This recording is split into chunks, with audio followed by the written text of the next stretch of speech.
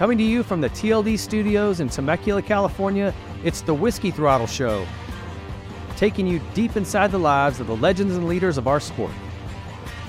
This week's guest is brought to you by Yamaha, the leaders in the power sports industry. Motocross bikes, street bikes, adventure bikes, side-by-sides, quads, boats, generators. Yamaha sets the standard. Yamaha revs your heart. Method Race Wheels, the strongest, lightest, fastest wheels in off-road. Method dominates the off-road market with wheels for your truck, sprinter, Jeep, or UTV. Go to methodracewheels.com/whiskey throttle for 20% off your order. Troy Lee Designs, built for the world's fastest racers. TLD blends elite level protection with industry-leading style and performance. Moto, bike, helmet paint, casual wear, whatever your passion, Troy Lee Designs is waiting for you on the next level. Nihilo Concepts, enhance your riding experience with superior products like the Start-Stop Conversion Kit, Fuel Petcocks, Frame Grip Tape, Lever Grip, Grip Donuts, Secondary On Switch, Billet Foot Pegs, Billet Throttle Housings, and so much more. Nihilo Concepts produces exceptional products, all of which are made right here in America. And by SKDA. SKDA is the ultimate destination for exceptional motocross graphics, customer service, and artistic excellence. Trust them to elevate your ride and showcase your individuality on the track, making every ride an exceptional experience.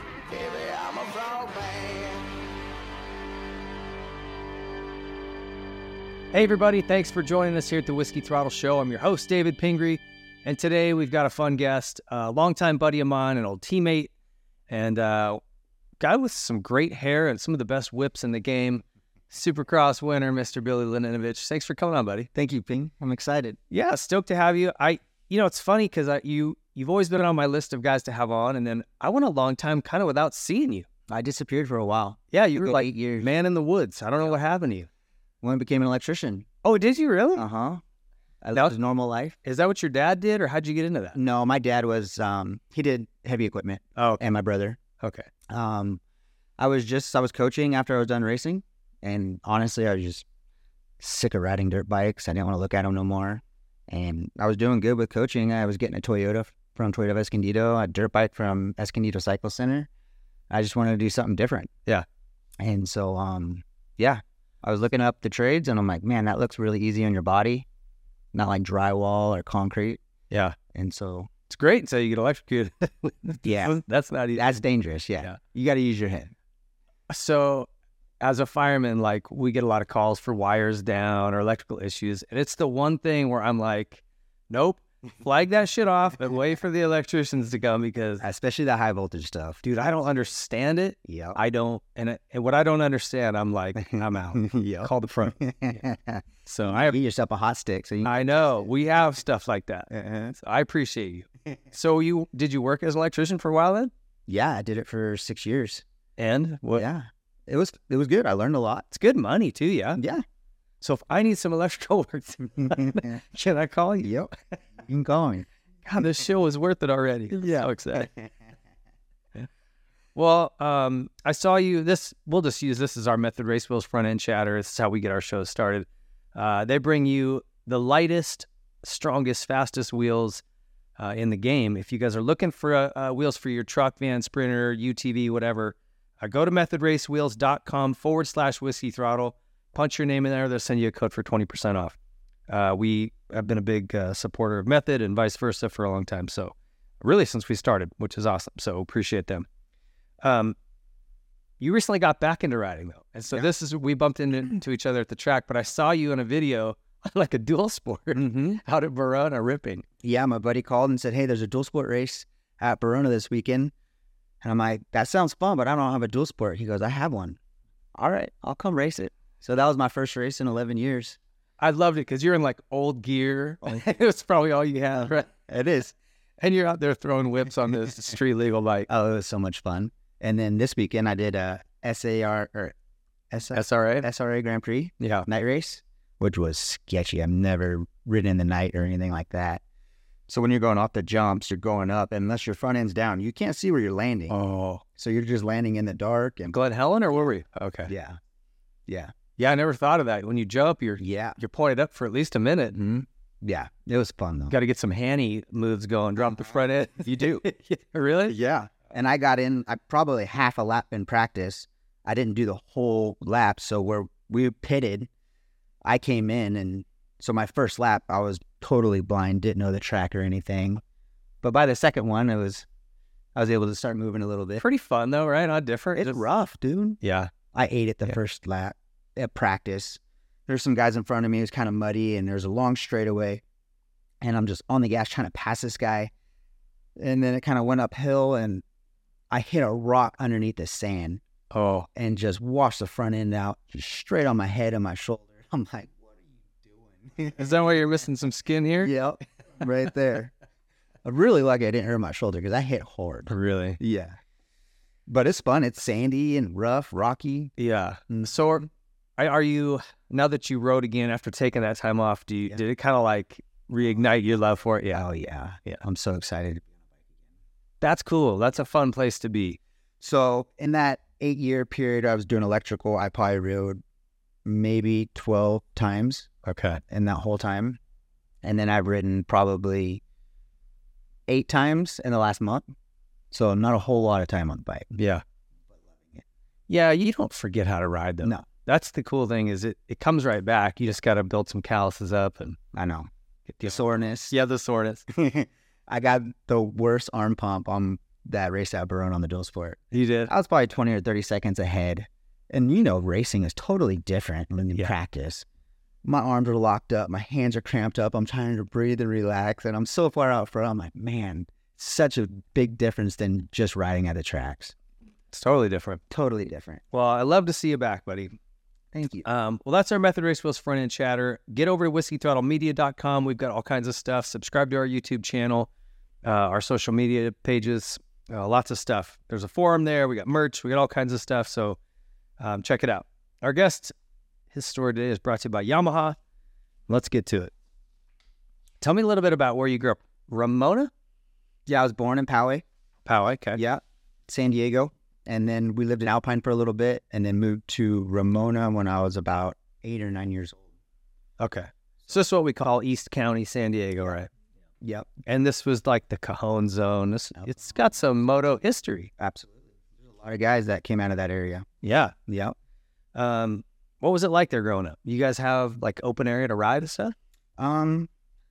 So my dad had probably, or my parents, an acre or 2. Okay. And so we had a little track in our backyard when I was 8 or 9 years old. My dad made a couple doubles, super steep, and he made it all rutted and big old kickers and stuff. So I would get comfortable hitting these kickers, and it was sketchy. Like there's a big old hole at the top of it. So if you weren't paying attention, really, Dad's like trying to set you up. Yeah, they just wanted me to learn bike control. Yeah. So 8, 9 years old, I'm hitting these on 80s. Stuff.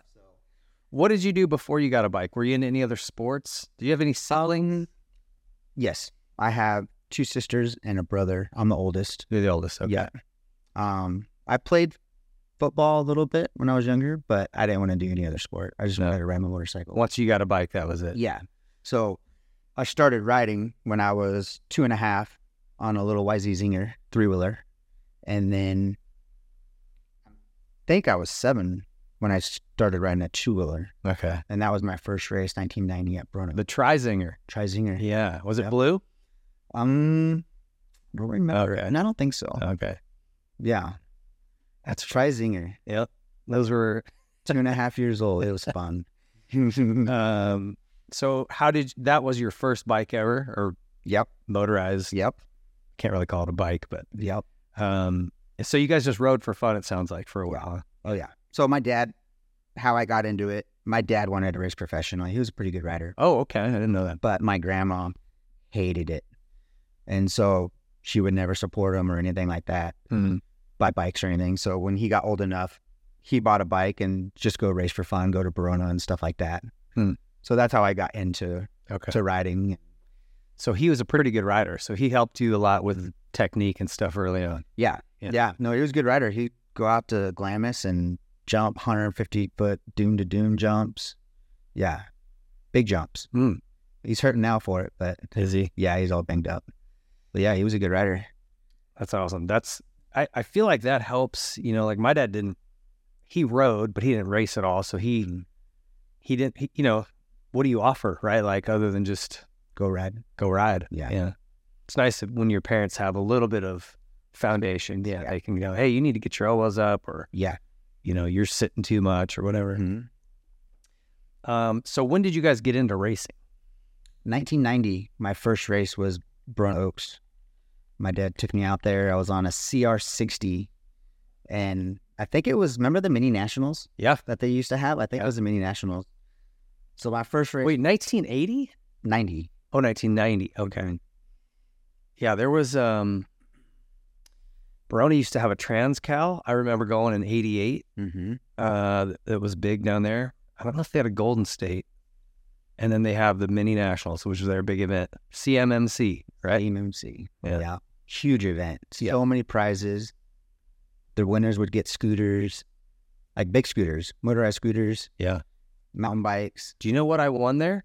What was the little Yamaha, like a miniature street bike? YSR? Huh? YSR 50? Yeah. I won one there. Did you? Yeah. At that race. They had good prizes back then.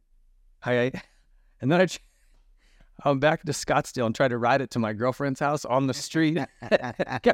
got pulled over. You got pulled over. Had to walk it home. That's funny. That is funny. The cop was actually cool to let me go. He's like, shut it off, walk it home. Yeah. All right. That's like stupid. You get in a lot of trouble. Yeah. So who was like your crew when you guys down there in 1990 as you guys started? Like trying to think of who was in that area. Chris Wheeler, were they older? Or that was same? They were a little bit older. Chris Wheeler, Dustin Nelson, Andy Harrington, Josh Tarantino. Those were the guys that I had looked up to. Okay. They were like faster one year. Okay. Because they were kind of my era. So I'm trying to think of who you grew up with. So John Hopkins, road racer. Okay. Really? Yep. Oh, I didn't know that. John Hopkins, grew up racing with him. Hopper. Yep. We lived in the same town in Ramona. But at that time, Jesse Casillas. Okay. Grew up racing. But other than that, I don't remember who I raced with that young. Yeah, at that age. And were you guys just kind of local racing? I mean, did you guys travel how much? I rode from 1990 till I believe my first national was 97. Okay. So 7 years, it was just Verona. No, literally just Verona. Okay. Yeah, from 1990 to probably 96 or 97. Maybe 96, my dad started taking me to Paris and Glen Helen. Okay. And stuff. But yeah, it was just ride for fun. Okay. Mm-hmm. And then what was the catalyst to kind of, did you start, obviously you were winning everything. So he's like, oh, let's go see how we do here and there. No, I wasn't winning everything. I was more worried about showing off and throwing whips and doing knack-knacks and no footers and stuff over the jumps. So I would be like, well, there was the McGrath era, so yes. And I got some photos to show you too, doing knack-knacks on 80s. But we just riding for fun. My dad's like, Billy, you got to go win. You got to quit showing off. And I'm like, Dad, I'm having fun now. So it was all fun until there. And I had to have been 13 or 14 before I went to my first national. Okay. And that was at World Minis, I believe in 97. A garbage track in Vegas. Yeah. They had the big old pit for the wind. And how did it go? I ended up 7th. Oh, really? Okay. First one. Yeah. Like 125B? 14. No. Mini bikes.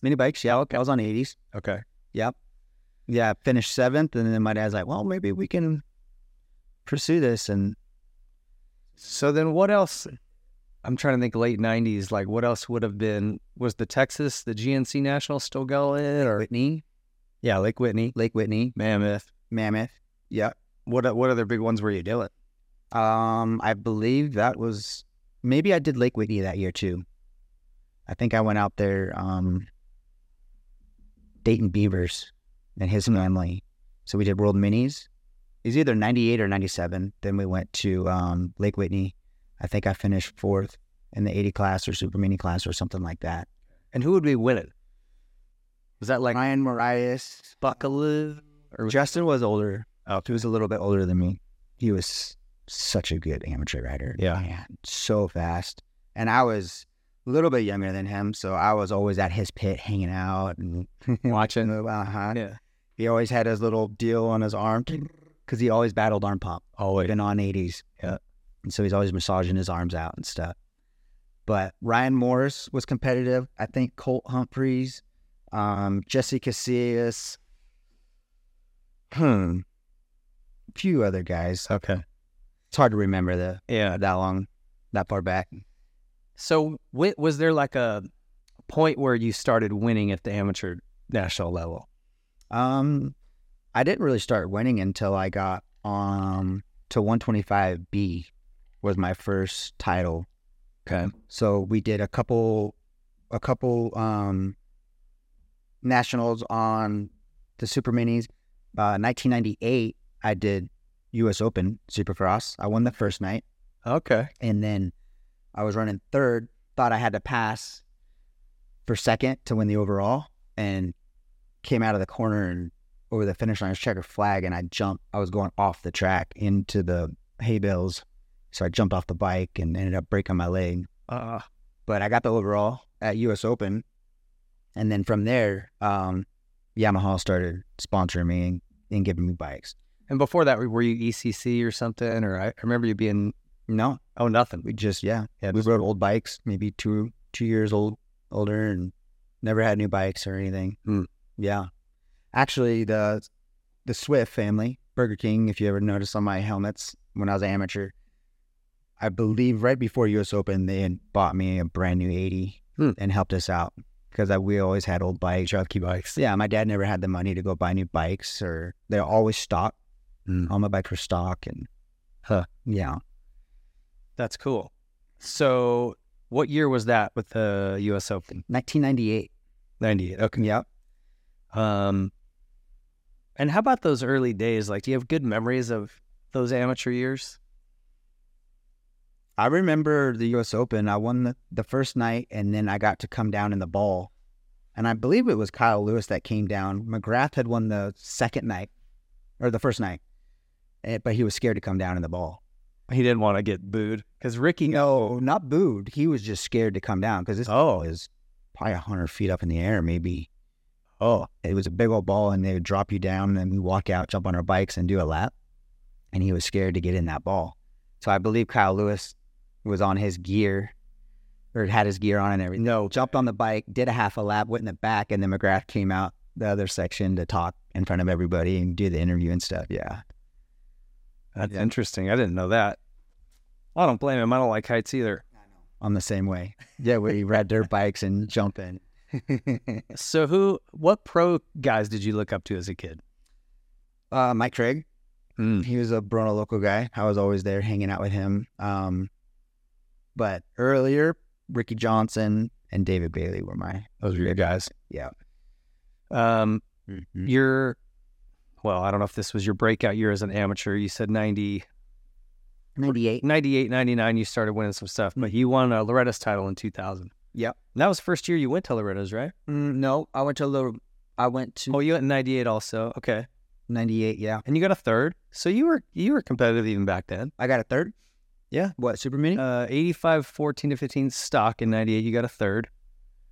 The next year you got a fourth and a fifth, and then you went 111 on a 125. Yep. Forgot about that. So, yeah, good finishes. Podiums and one title. Yep. Was there, at what point, obviously in that 2000 season, you had to have some team's attention where they start talking? 2000, coming through. Yeah. So I had a lot of support from Yamaha. I had Shamont Banks, this guy that sponsored us. He bought us, I think, 6 bikes also. So Yamaha gave us 6 bikes. And then he bought us, we had 12 bikes lined up in the garage. Jeez. Yeah. So we had a lot of support in that era. In 2000, 99, 2000. Yeah, it was just Yamaha giving us the support. And who were you racing against at Loretta's in that, like, 2000 season? Ryan Marias was a really tough competitor as an amateur. Chase Reed, I believe. Okay. Chase Reed was there. He was a really good amateur. Johnny Marley. They were a little bit older, but I think they were still racing in those classes. Okay. Jonathan Shimp. Oh, yeah. He was a tough. He was man. guy. All these guys just, most of them just didn't ever make it in, huh? But they were fast local kids. They were fast amateurs. Yeah. That was the difference is you get guys that are really fast local riders, but then you get to Loretta's and they're 10th, 15th place, you know, or they even do good at Loretta's too. But as soon as they turn pro, that's just the pressure. Yeah. Pressure gets to them. It's different, right? I mean, you can, I mean, anywhere, and I still find this, anywhere you go, there's a local kid who hauls ass. Yeah. And you could suit up and he'll whip your butt. But you go somewhere where there's a lot of other competition, a big amateur event or a big pro race, and man, it changes people. It does. Yeah. Look at Canada. Did you ever go race in Canada? Dude, they are so fast up there. Yeah, I know. And then they come down south, and all of a sudden, 20th. it's like Superman with got some kryptonite in his pants. Well, it's even like going to Europe and doing Bursty Supercross and stuff. Like some of those Europeans are so fast, and then they come out here to race Supercross and struggle. They might make it into a main event, maybe. Yeah. Well, even, I mean, Vial, like we have these world champions. I thought Vial, he'd be winning. Yeah. And I know it's a learning curve, but it's just different. Yeah. And you go somewhere different. Yeah. It affects you mentally. Yeah. Oh, yeah. It's even hard for us to go to Europe and race. Yes. Just seeing a different country and everything's different. It's hard. Warm milk. Oh, gosh. Runny egg. Worst. Yeah. Hard-boiled eggs that are runny.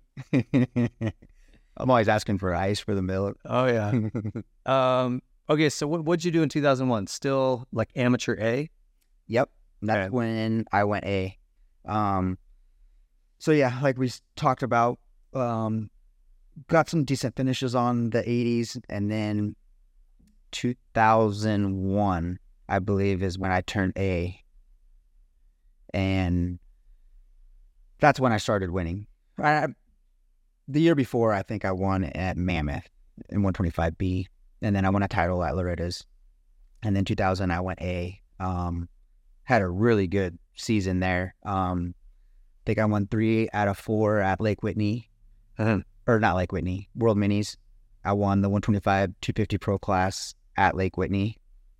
And then right before Loretta's, I was testing for Factory Suzuki on the Suzuki trap, and they didn't water the trap. And there was a big old triple. And I felt like such a squid for not jumping this jump. So I go for it. It was a little double, and I just wheel spun all the way up, and I framed it. Barely got my front wheel over it. Cased it over the bars, broke my arm, sprained my other one really bad. And afterwards, they're like, man, I can't believe you jumped this thing. And I'm like, what do you mean? Like, the guys only do it if it's watered and super tacky. I'm like, well, thanks for telling me. I'm like, I'm thinking you guys are looking at me bad for not jumping this triple. And yeah, just wheel spin all the way up edge. So then I missed my A year at Loretta's. Okay. I was wondering why you didn't show up. Yeah. So you had some options then coming into 2002, obviously. Yep. You said you even had a Yamaha of Troy offer. Like, what offers did you have? You had Suzuki, obviously, if you were testing with them. So Pro Circuit, I had an offer from Pro Circuit. I had an offer from Factory Connection Honda. I had a Yamaha Troy. And then maybe, I don't know if FMF Honda was there at that time. They were there. Yeah. Yeah. So maybe then. But mainly all the main. So basically every good factory team. Yeah. Coming in. And you ended up signing with KTM. Yep. We were teammates there your rookie year, which I kind of had forgotten that was your rookie season. Tell me why you made that decision. Well, I think because KTM was very new still, and 2001 was really their first full effort here. They did have a team in 2000, but it was pretty rinky-dink. They tried harder in 2001. 2002, they brought on Kurt Nickel, Ron Heben. They had a pretty good effort. Yeah. But still very, very young. Yeah. Yeah, so I think Cowie offered me $25,000 Yamaha Troy offered me 40. I can't remember the other ones, but KTM offered me $75,000, and then we had a really good friend there, Scott Harden. He was really pushing for us to go to the KTM. I think Langston had just won the GP title that year or the year before. 2000, yeah. And then he almost won the 2001 outdoors. Yeah. So we went for money for the $75,000, which I regret big time. I really wish I would have went to Yamaha and Troy. Those bikes were so good. And I think So good. my career would have started off totally different. The KTM, you could be competitive. Like we were talking earlier, I'm the type of person, if I'm not comfortable on the bike, I could be 2-3 seconds a lap off. And, you know, that's a lot of time, Yeah. Supercross and outdoors and stuff. But, yeah, Well, struggled really bad in the whoops. Everywhere was pretty good. That bike was fast. Yeah. We had the fastest bikes. They didn't bog. I don't remember too much. Kind of like PC. No, we didn't have really a big issue with that. Harry Nolte, who did our motors, still is a living legend in Europe, tuning bikes, and he and Mitch work closely together. They're very, very high level engine builders and tuners. And so the thing was fast, it ran clean, but it had no linkage. And so in 2002, when you came on, we went to bigger forks. That helped the front end. But at the end of the day, if you're trying to do all of your, you know, control of your rear end with valving, you don't have the constant of a progressive linkage. You know, it's like a give and take. And if you got it firm enough to where it wouldn't bottom out on landings or G-outs, well, then it would just slide on the whoops. You couldn't get it to like bite on that initial part. And I remember that was always our challenge. And I'm like, well, just make it work in the jumps, the sketchy stuff, and I'll figure the whoops out. That was kind of what I had to do. Yep. And so like it would work okay when there was traction, you remember? Mm-hmm. But like Vegas or Dallas, hang on. Hang on. We'd skim the first half of the whoops, and then the front end would just drop, and then you see us jumping through the whoops. And Langston got the worst of it when he moved up to that 250 because it was even worse. McGrath too. Yeah, McGrath too. When he tried to race that thing. Yeah, it was just, they were just so early in their development. If you had gone to Yamaha, like you said, that comfort, that was what was missing in the bike, is just trusting it. Exactly. And those Yamaha Troy bikes were so good. They were so good. Yeah. But 2 weeks before my first Supercross, I had torn my ACL. So we were up at Castillo Ranch, and that bike didn't bog that much, but this time it did. It was a little double into a triple, and the bike and just looped me out, jumped off the bike, tore my ACL, bruised both my heels. So then I'm going into my first race with a torn ACL, bruised heels. I think I may have ridden the day before, maybe 2 days before that Supercross. Well, I was wondering why, because your first race was Anaheim 2 in 2000. So we already had Anaheim 1, San Diego, and then back to A2. So that's what happened. Yeah. Well, I raced, but I just didn't qualify for main events. I got you. And back then, if you weren't in top 10, you had to do the day qualifiers. So you had to go race. And that was gnarly. It was gnarly. That was super gnarly. One first turn crash and it was done. Yeah. Yeah. So first one, I don't know where I finished, but second round, I got a bad start, and I actually rode really good. And I think I missed it by a couple spots to get into the night program and stuff. But I missed my first 2 main events. So what do you remember from A2 that year, your first main event? Like, what stands out from that day? The pressure, just sitting in the rig, getting your gear on before the night program. It was gnarly. And I don't remember having that pressure as an amateur. Like, it's another level when you... Oh, it's a whole nother level. Yeah.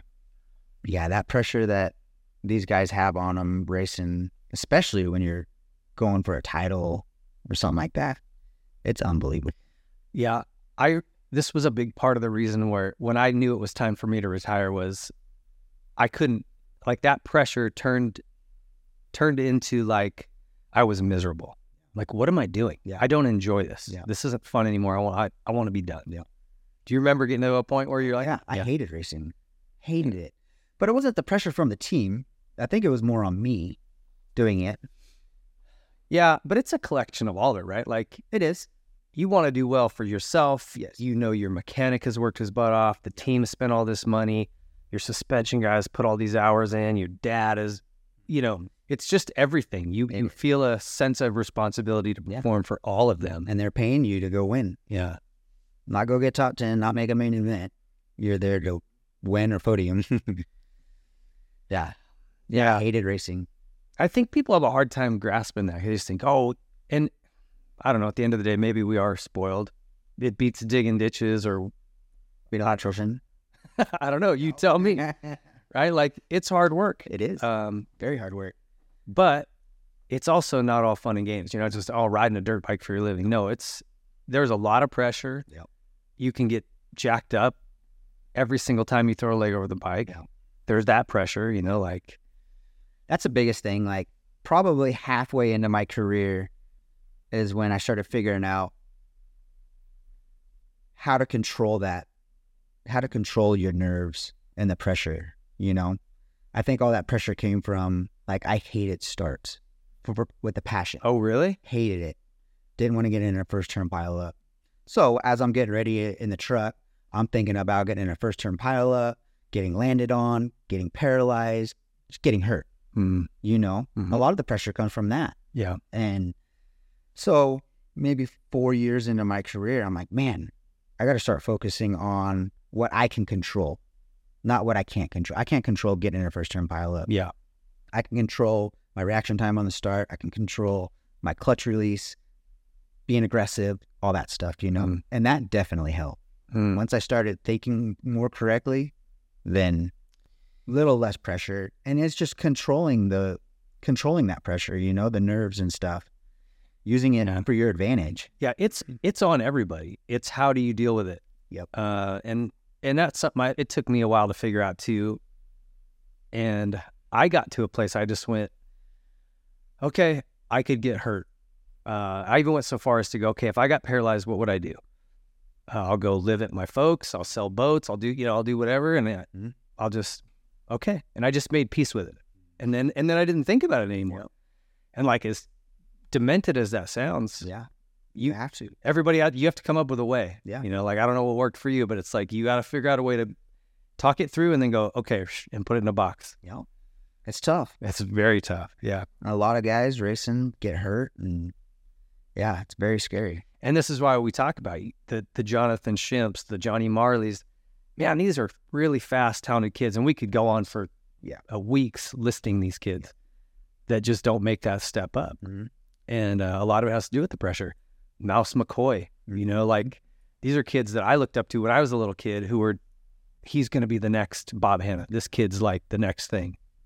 Nope. Didn't like the pressure, and you don't ever know. It's crazy. Like nowadays, I don't know why, but if the kids are pretty dominant as amateurs, they come in and they're doing good. Like a Deegan. I think the pressure just starts earlier because they're factory and they're expected to go to there's more pressure to win early. So I think they're weeded out early. Yeah. You can't handle pressure. They're going to find out, early at Loretta's years and years earlier. Yeah. Where like in our era, there wasn't a lot of manufacturer pressure at Loretta's, right? It was probably just you and your dad. Like, you wanted to do well, but it was pressure you put on yourself. Where now I think the factories are going, okay, you have a full race bike going to Loretta's. You need to win. You think it could be the bikes too? 125, 250, two-strokes are way harder to ride. You actually had to have some skills to ride those bikes. They were a lot harder to ride. People don't think that, but they were a lot harder to ride. You didn't have very many amateur kids come in and dominate. You had Stewart, Carmichael. You had a few kids come in. Now you seem like these kids are on the podium right away doing good. Yeah. Yeah, I agree. It's just, I don't know that I love the way it is right now. With the bikes are just so fast. So the speed so fast. I mean, compared to riding 125. Well, even in our days, like, because when you came in, the tracks were still pretty technical and tight and slower. Yeah. And now it's like they've rounded things off and everything just a faster flow. Yeah. I'm like, man, when they get off, they're going 15 miles an hour faster. Well, you just hit the dirt that much harder. Yeah. So, I wanted to ask you this because I bumped into Rhino the other day, and when I was a rookie, he was my teammate, and we were talking about, I forget how it came up, but I just said, you were an asshole. Like, I didn't know anything. And I'm like, hey, Rhino, what should I do? How many laps should I ride? What should I do? And you're like, I don't know, kid, go figure it out. Like, he did not help me at all. Yeah. And I always was like, gosh, Rhino's kind of a dick. But looking back, he was a title contender. So he was just focused on what he was doing. And I get it. Was I a dick to you in 2002? Like, did I come off the way? I was good. You and Brock. Remember you, Brock? Good. Yeah, yeah. No, you guys were always good to me. Okay. I just wanted to make sure because I'm thinking, man, those were years I was pretty focused on what I was doing. I hope I didn't ever like. I hold a grudge pretty good if someone wears me the wrong way. So we probably wouldn't be friends if you did. Okay. Well, good. I'm glad to hear that. Yeah. So what do you remember from that first season? Like, what was kind of your biggest takeaways? Just the pressure and the start. The first season, yeah. So much pressure. Just getting the experience, really, let my knee heal up, kind of. Well, it sucks coming in hurt, too. Like, yeah. That's a terrible way. Yeah, torn ACL, and then you have to go race your first Supercross 2 weeks later. And then I think by my 5th round, I ended up on the podium. Anaheim 3. So it got a little bit better. Just a few races of getting comfortable. In fact, Brock hole-shotted, and weren't you and I, we were like 1, 2, 3 for a minute. I believe so. And then I crashed. Mm-hmm. Because I crashed in the whoops? I crashed that little Dragon's back right after the start because my shoulder was hurt because I broke my bike in half the weekend before. Oh, and I want to ask you about that. About that, yeah. So this I want to remember what you remember from this because your first race I actually won. We go to Phoenix. During that week, they sent us some pistons, right? Tell me if you remember the story the way I remember being told. Austria sent over these lightweight pistons that worked better on the dyno, but none of us rode them, I don't think. None of us got to test them. No. They just went into our bikes. We went to Phoenix. I was the first heat. I don't know what heat you were in. Were you in that first heat? No. Okay. I was on the starting line. Okay. You were first heat. So that's probably why I didn't qualify for my second race. Because that was second, right? With Anaheim, Phoenix. It went Anaheim, San Diego, Anaheim, Phoenix, Anaheim. Oh, it did? Mm-hmm. I didn't think I qualified for Phoenix. Yeah, I don't know. Well, I can tell you right now.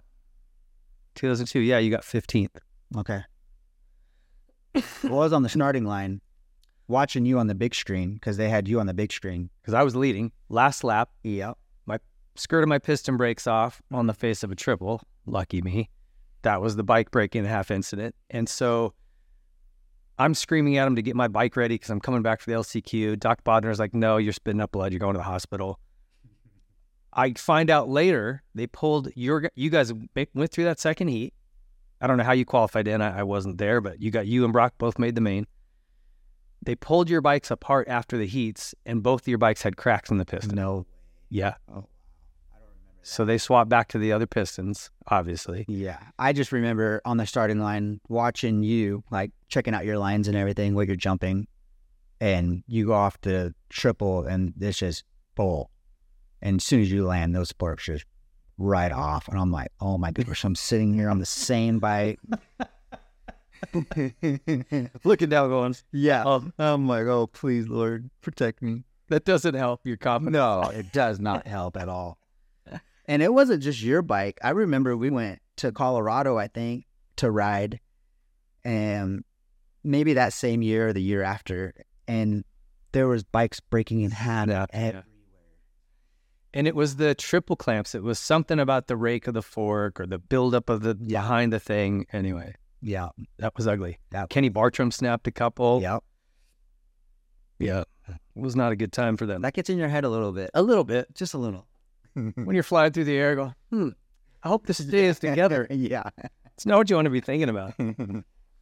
So did you, in 2002, you only, I feel like you missed a little window. Like I did. Okay, what happened? Because you did all the way up to Daytona, which you went and rode an East Coast round. Gosh.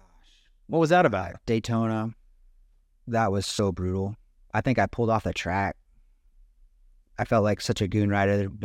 I was hitting a triple, and then there's just ruts everywhere. I'm jumping off the track, literally hitting the triple, not landing on the landing on the flat on the grass. And I'm like, what am I doing? And then I'm watching Langston out there winning or battling, I felt like such a beginner. But yeah, anyways, I did. So back then you could go race if you were in top 10 in points, East Coast. Yeah. So I did Daytona, and then I think it was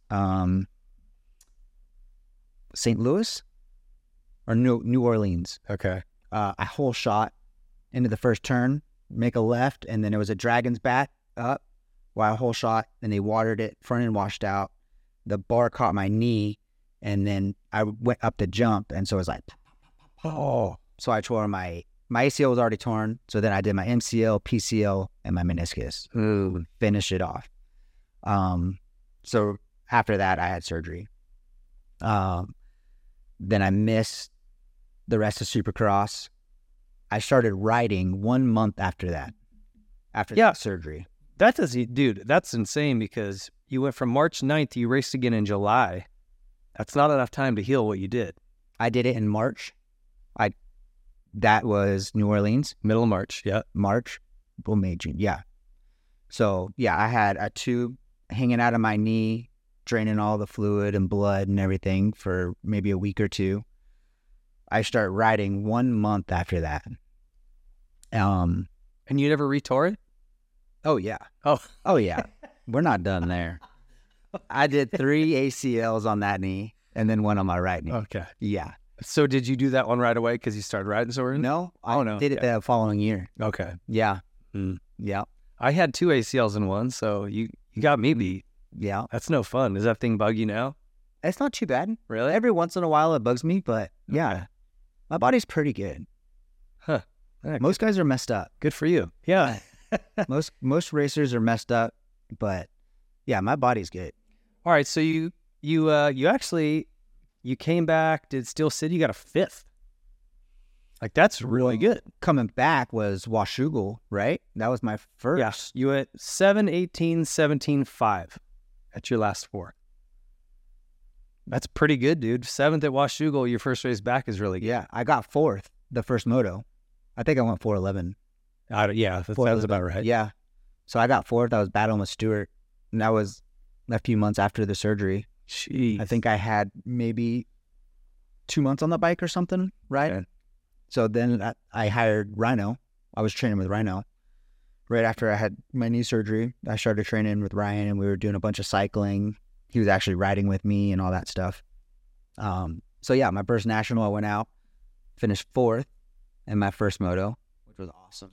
And that was your first ever national? So, yeah. Yeah. Okay. And then second moto, got a bad start or something and finished 11th. Now, if you're scared, if you didn't like starts, the nationals had to be worse then, right? Well, I was always scared of starts, but I was always a good starter. Yeah. And so I wanted to get to that first turn first. Yeah. I did not want to go in first or last, right? Full Ricky Bobby it, because everywhere in the middle is a nightmare. Yes. Yeah. So I was always a good starter. I was terrified of them, but I always wanted to get in that first turn first. Yeah. And that's what we talk about, kind of taking that fear and turning it into focus. Yes. For good, right? Yes. Like, yeah. And as a motocross coach now, you can't really teach that. Like, you can teach them how to start, but they have to put that effort in to get that start. Yeah. And they've got to get there mentally. Yes. To take that fear, and instead of being hesitant, yes, be purposeful in like going, okay, I have to get the whole shot. Exactly. Right? Or whatever works for them. Yep. Yeah. I did the same thing, man. I hated being mid-pack. So it was like, yep. I'd way rather just get the whole shot, or at least top 3, 4, right? Exactly. Yeah. The starts and the first 2 laps on a supercar, even outdoors, depending on if it had big jumps. Glen Helen, I hated Glen Helen. Mm-hmm. The jumps were so big, wide open, and you're jumping 100-foot doubles or bigger with 5 guys around you. In the mud and ruts. Oh my gosh. I hated Glen Helen. I loved that track, but I hated the national day. Yeah. Because the jumps were so in the big. back, right? Like when they would jump you up over that other side. Step up. It was huge. So scary. So the first couple laps, even in Supercross, I hated that. Jumping 3 wide on a triple. Mm. I remember Nico Izzy when I came back in 2012. First lap, I'm right in the middle, and I'm like, oh my gosh, here we go. And he just scrubs it. And I mean, his back wheel missed my front wheel. And I'm like, what are you doing? So mad, yeah. The scrubbing, we didn't really deal with that a ton, at least in my career. Yeah. That's a whole other element of gnarly now, where you got to go, okay, not only am I mid-pack, but is someone right in front of me going to scrub? And now I've got to go this way to miss his wheel. And it wasn't Stewart changed it. But I feel like it got the scrubbing. Everyone started scrubbing. But now it doesn't seem like they scrub that much. There's a few guys that do, but I don't see like it depends on their jump. Really scrubbing super gnarly and hard, like staying low, like a Stewart. Deegan does. He's a scrubber. Some of it's for show, right? Like it definitely scrubbing works, but at a point it's like, okay, you could just do this much and it's just as much as this much, right? Yeah. So, I don't know. Anyway, so 2002 ends up pretty great for you. You stay on with KTM again. Did you have a 2-year deal? 2-year contract. Okay. Yeah. Into 03. Okay. Mm-hmm. And in 2003, I left the team. That was when, GL was still there. Rhino came on. Yep. Race Outdoors. Yep. And who else was there? Boniface, maybe, yeah. Boniface was there. So how was that season going into preseason? How was it going? Did you guys make improvements to the bike? Now you've got a season under your belt? Yeah. I think the bike was the same. I don't think we did a whole lot to change it. Yeah, it was pretty much the same bike going into that, but it was just the experience, the gate drops on Supercross, getting some outdoors under my belt. Yeah, now you know what to expect. Yeah. So take me through that 2003 season. Because you had a really good start, but then it kind of... What were the finishes? Well, so Anaheim, you went 6, 10, 3, 6, 5, 7, 11, 2. You got a second at Salt Lake. Yep. And then you did the first national, and then that was it. Yeah, I retore my ACL again. You did. Yeah. Same knee. Yeah. So I got a couple podiums in Supercross that year. Yeah. I think. Really, it comes down to the start. You know, the other one's probably bad starts or crashing or something like that. Yeah, so I was riding after Supercross. I did Glen Helen. Where'd I end up at Glen Helen? I think I got a 7th one moto. You were 11th overall. Yeah. I was riding at Lake Elsinore, and there was a rhythm section. You go like double, triple, and I tried to go double, triple. I got the rhythm off, and I framed it and just hyperextended my knee, and I didn't even tear my ACL. I ripped the bone out. You know how they do a little deal, and they ripped it out. Yeah, and that hurts so bad. They take a chunk of your tibia and your patella with the ligament there, that patellar tendon. Yeah. And then they just screw that bone into your... It's like a cork. Yeah. That they put in there. Yeah. And you pulled it out. I just ripped it right out. Felt nice. Oh my gosh. I was in worse pain. I remember just riding around that track just... But ACLs are they hurt for what? 20 minutes? Yeah, it's funny how the pain does go away. The pain goes away. It's excruciating pain, but it doesn't last for hours. Yeah, it's not like a dislocation or a fracture. I mean, don't get me wrong. It still hurts. The swelling, everything, it still hurts, but that excruciating pain goes away. So you got it fixed right then that summer? Yep. And that was the end of your year? That was the end of my year, yeah. That was 2003, right? Yeah. Yep. And then I was done there. Going into 2004, I tore my ACL again. I believe a couple weeks before the start of the East Coast. Okay. It's 2004. Yeah. You were Geico Honda, right? Yeah. And how did that come about? The Geico contract. Mm-hmm. We were just, after 2003, I just wanted to get off the KTMs. I wanted to get on a good bike. Something I can just be more comfortable on. Yeah. So I think I had a couple offers, maybe PC again, and Honda just gave me a really good offer to come ride for them. Yeah, and that team was awesome at the time. Yeah. Oh yeah.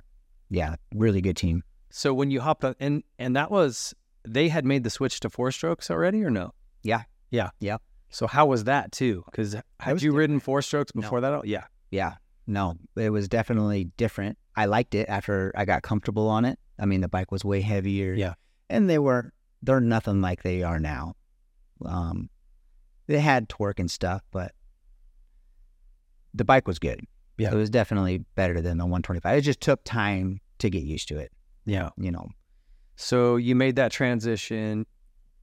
Same knee? You blew out again or the other? Same knee. Gosh. Yep. 3 times already, that one knee. So I didn't think I finished. It was Houston in 04. Yeah. Yeah. Houston 04, this would have been middle of February. Middle of February. Yeah.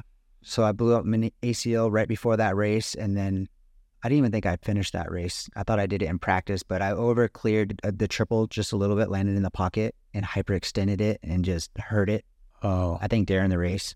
And so then I had to get it fixed again. So then I missed all of 2004. Yeah, that was cross outdoors. That was the only race you did in 2004, so that makes sense. Yep. Gosh. So my first ACL, 1 month after surgery, I was riding. My second ACL was 3 months after surgery, I started riding. And then my last 2, I actually waited the 6 months that you're supposed to. And the reason they say that, I'm sure you got told this, that graft that they take, whether it's patella or hamstring, it actually dies and has to regenerate. Yep. And while it's dead, it's about 3 months. Yep. You'll feel great. Yep. Dude, I'm ready to go. Let's race. It's at its weakest point. Yep. So that's why they say wait till 6 months. Exactly. And then it's not fully healed for a year, right? Yeah. But you're good to go in Yeah. 6 months. Yeah. Crazy. So did you have a 2-year deal with Geico then? Yes. Okay. Yeah. So 04 to 05. Okay. So you did wait this last ACL. You did wait the right amount of time or no? Yep. 6 months. 6 months. Yeah. Okay. That's why I was out the whole season. I just did the one race, East Coast round. Yeah, that takes you out all summer. You're right. Okay. So you start riding again, getting ready for 05. Yep. Take us into that season. 05, hired Mike LaRocco's trainer. Forget who that was. I forget his name, but right before Supercross, hired him. I think I struggled the first couple rounds. Yeah, you went 14, 11, 22 at your first 3. 14, 11, 22. But then complete turnaround. You won San Francisco. You got 1, 2, 4, 6, 2. The next 5. Yeah. I know I was sick. Okay. I was going to say something turned it around here. I believe A1 and Phoenix, I was sicker than a dog. Okay. Yeah. Which is common, right? Because of all the stress. Dude, I was sick every year. Every year going into A1 and the second round, I think it was Phoenix. I was always sick. I learned to just ramp my program way down for about the 2 weeks leading up. Just get a lot of sleep, because I knew the stress alone would destroy my immune system. I'd show up with cold sores. I'm all, I was the same way. Stressed out. Yeah. And plus, when you're training like that, your immune system's a little bit weaker. Yeah. So if you're going to the mall, out to dinner, it's easier to get sick. Yeah, you got to chill out those couple weeks before the opener afternoon. Okay,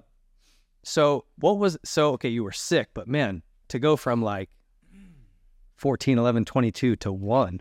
I don't remember what happened. Was that when I know at some point you were seeing a sports psychologist. That's top secret, Ping. Oh, what are you doing? I didn't say that. Yeah, so I hung out with Jeff Emiga a little bit back in the day, and he's like, dude, you need to go see my sports psychiatrist. So I went to go see him. I saw him maybe 2 or 3 times before that race. Okay. Yeah. Did it help? I mean, obviously it looks like it helped. It did. Yeah. Okay. It just get you thinking about the right stuff. Yeah. He gets you in there and you're closing your eyes and you start telling him what you're worried about. And then he's like, okay, well, forget about that stuff. Let's start focusing on this stuff. And yeah. So it did help. Yeah, absolutely. It's not like it's super complex stuff No, it's not. But it's just someone talks you through it and you go, oh, okay. Yeah. Yeah, that does make sense. Just get you thinking about the right stuff. We have a sports psychologist with Elevate, our training company, and she said something that I thought was really profound. when you have an injury, or in your case, 3 in a row, and I believe injuries are, especially if it's the same area, they compound, right? Like 1 + 1 doesn't equal 2. It's kind of like 3. Yeah. Because you're doing this physical damage that'll, your knee's never 100% again. Then you do it again. Well, now are we at 80%? Now you do it again. Like, where the hell is it now? And there's also a psychological injury. You're relating About it. coming up short on something or whatever to, I just hurt myself, right? It attaches. And so you have to be able to work through that stuff. And she says, if you're out on the track thinking about getting hurt, you still have an injury up here that you've got to work through. And so Absolutely. That made a lot of sense to me. I'm like, where the hell were you back when I was racing? I needed you. Because we just go, fix it, just heal the thing, and then let's go. Like, I got to get back out there because you got to get results, or you're not going to have a ride. But man, we rush back, even physically if we're there. A lot of us aren't there mentally. Yeah, absolutely. I just had especially if you get back-to-back injuries. Yeah. You know how that is. Now you're on the bike and you're like, man, I don't want to get hurt. So you're not riding as aggressive, I had, and this is pretty standard. I looked through your career, it was about 10 years. We each have about 10 years, give or take. I made 2 seasons where I didn't have an injury. I made 1, I think. Maybe 2. It sucks. Yeah. How are you supposed to build? Yeah.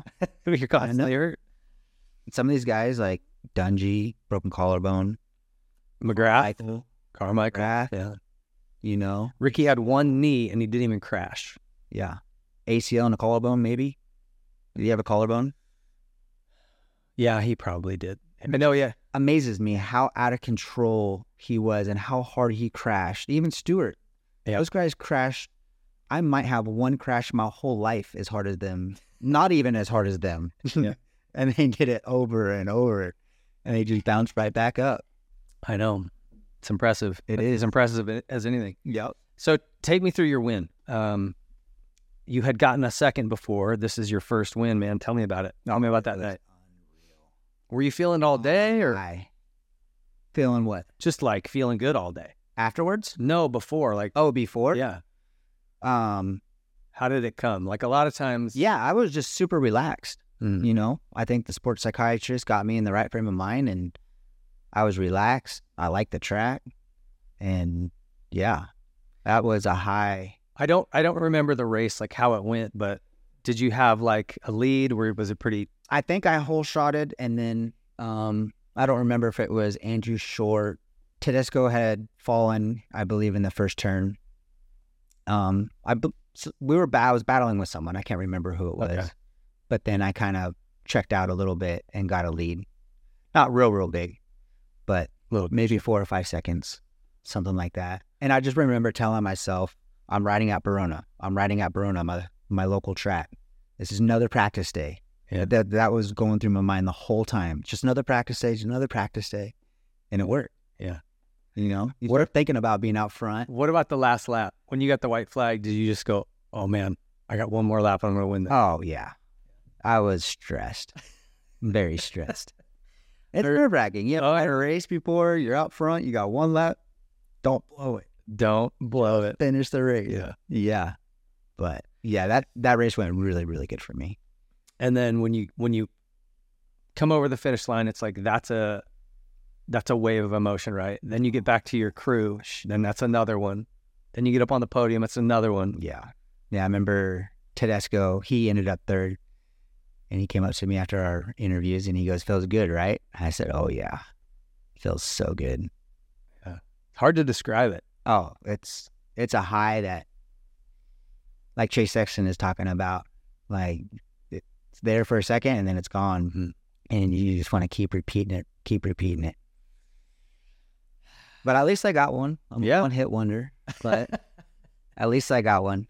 Hey, there's a lot of people that don't get one. Yeah. So take me through the rest of that season. Like I said, from there on, man, you turn it around. Second the next weekend at Anaheim. And I'm trying to remember, was this during Ivan's run where was it 04, 05 he won both titles? Okay, so he was on it. On it. Yeah, he was really tough. But great rest of your season, man. Jeez. Yeah. I mean, you know how it is, Ping. Like, I just had 2004, the whole year off, come back to race my first race in a year, pretty much. And first round, you struggle, your confidence are down. Yeah. And I don't remember what happened in those races. If I crashed or something had happened, I wouldn't have finished those positions. Right. Riding, to my capability. But then getting that win, then you're going into the next round, and you're like, I can win. Yeah. You're confident. Just changes your mindset, huh? Yeah. And that was probably the first time in my career that I had that confidence. I had that confidence as an amateur. I knew I could win. Mm-hmm. And then, in my A year, but you know how that confidence works. Like, and you got to believe in yourself. It's such a different feeling, right? Going to the races with that belief. Yeah. I can win. Like, and that's less pressure too. It is less pressure. Like Carmichael, he believed his whole career. Yeah. So he had way less pressure on himself. He would just go out. He knew he was going to win. Yeah. Conversely, like, I know you've been in this place too, where you show up and you either don't have the fitness or you're not happy on the bike or you don't have the speed. Like, it's probably not going to be a great week. Oh, yeah. That is not fun. No. Yeah. That's depressing. I've had 07 outdoors. I had that. We'll get to that, but yeah. It's not fun. So take me through the rest of the season here. And you seem like, just looking at your results, kind of like me, you liked Supercross way better. Yeah. Yeah, I was a Supercross guy for sure. So after Supercross. And why was that for you? Like, I have my reasons. Why do you think it was for you? For Supercross, I was just more comfortable. Yeah, I was never a guy. I rode like a Wyndham or like a Sexton or the Lawrence Brothers, real smooth. I never hung it out. And that was something you had to do outdoors. Even in Supercross, for me to get up to that next notch to start winning more, you really have to hang it out. Mm-hmm. And I was never there. Was it ever like a conditions thing for you? Because growing up in Arizona and then out here, I didn't really get a lot of like ruts, muddy ruts. Mm-hmm. And then I hurt my knees right away. So anytime it was slick and I was dabbing my foot, that hurt. Mm-hmm. So then I'm hesitant. Yeah. Yeah. For me, it was very conditional. Yeah. Like, if the traction was good, it was overcast, let's go. I got 3 outdoor podiums. They were all overcast days where the traction was good. Yep. Yeah. No, I was the same way. It's just like we were talking about, being comfortable. Yeah. Yeah. And I was the same way. We didn't have a whole lot of ruts out here. Mm-hmm. So we went back. You'd get a hard rut. Yeah. It's not East Coast ruts. It's totally different. Totally different. Yeah. But you still had some good rides, even in 05, 6th at Millville, 7th at Glen Helen. We're 6th at Millville? Yeah. Really? Yeah. Wow. That's surprising. Impressive. Yeah. Yeah, that's pretty good. But again, Millville, if it's good conditions, that's nice dirt. That's just like that track be familiar with. Yeah. Yeah. So after Supercross, I moved to Michigan to live with Jeff Stanton. Okay. So I believe this may have been the only year that I did a full year. So like you're saying, the conditions, overcast. First couple nationals were hot. And I'm good for 15 minutes, and then the anchor starts coming out. And I was working my butt off. And we're getting up at 6 o'clock in the morning. We're cycling. We're running 5 or 6 miles. We're putting in the work, and all the work in before that. And so we get to, I believe, Bud's Creek. It's overcast, and it's probably 75 degrees, 80 degrees. It was a perfect. So we're like, okay, this is going to be better. Same thing, 15 minutes, hit the anchor. So he goes, we need to go to the doctor and get tested. Well, I ended up having mono that turned into Epstein-Barr. So I had Epstein-Barr during that whole season, for outdoor season. So the one year that I finished, was able to race the whole season, I had Epstein-Barr. So I got a steroid shot, and it helped a little bit, but, I don't know if you ever had it, but... I never had it, but... can't do much. Yeah. I still train through it. I felt like I had it at times. Just being out of shape. Yeah. No, it's not good when you get it. Yeah. So what was it? What did you guys do at Stanton's? Anything that you learned back there that was interesting? No, just his dedication and just every day to grind. Every day. Did that help kind of being in that environment? That's hard to say. because he had his own outdoor track, and I was pretty much just riding by myself, putting in motos. I think riding with other people is better, but like Stuart, Carmichael, all those guys rode by themselves, trained by themselves. But I think for me, being here in Cali and putting in motos, and you're always riding with somebody, you can always judge yourself on someone else's speed and all that. But no, we had a really good time coming around halfway mark. Jeff's got his pants down and his dong's hanging out. Yeah. He's doing this. All conservative Justin. Yeah.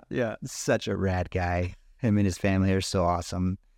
But yeah, just spent the 3 months out there training with Jeff, and it was nothing new, Yeah.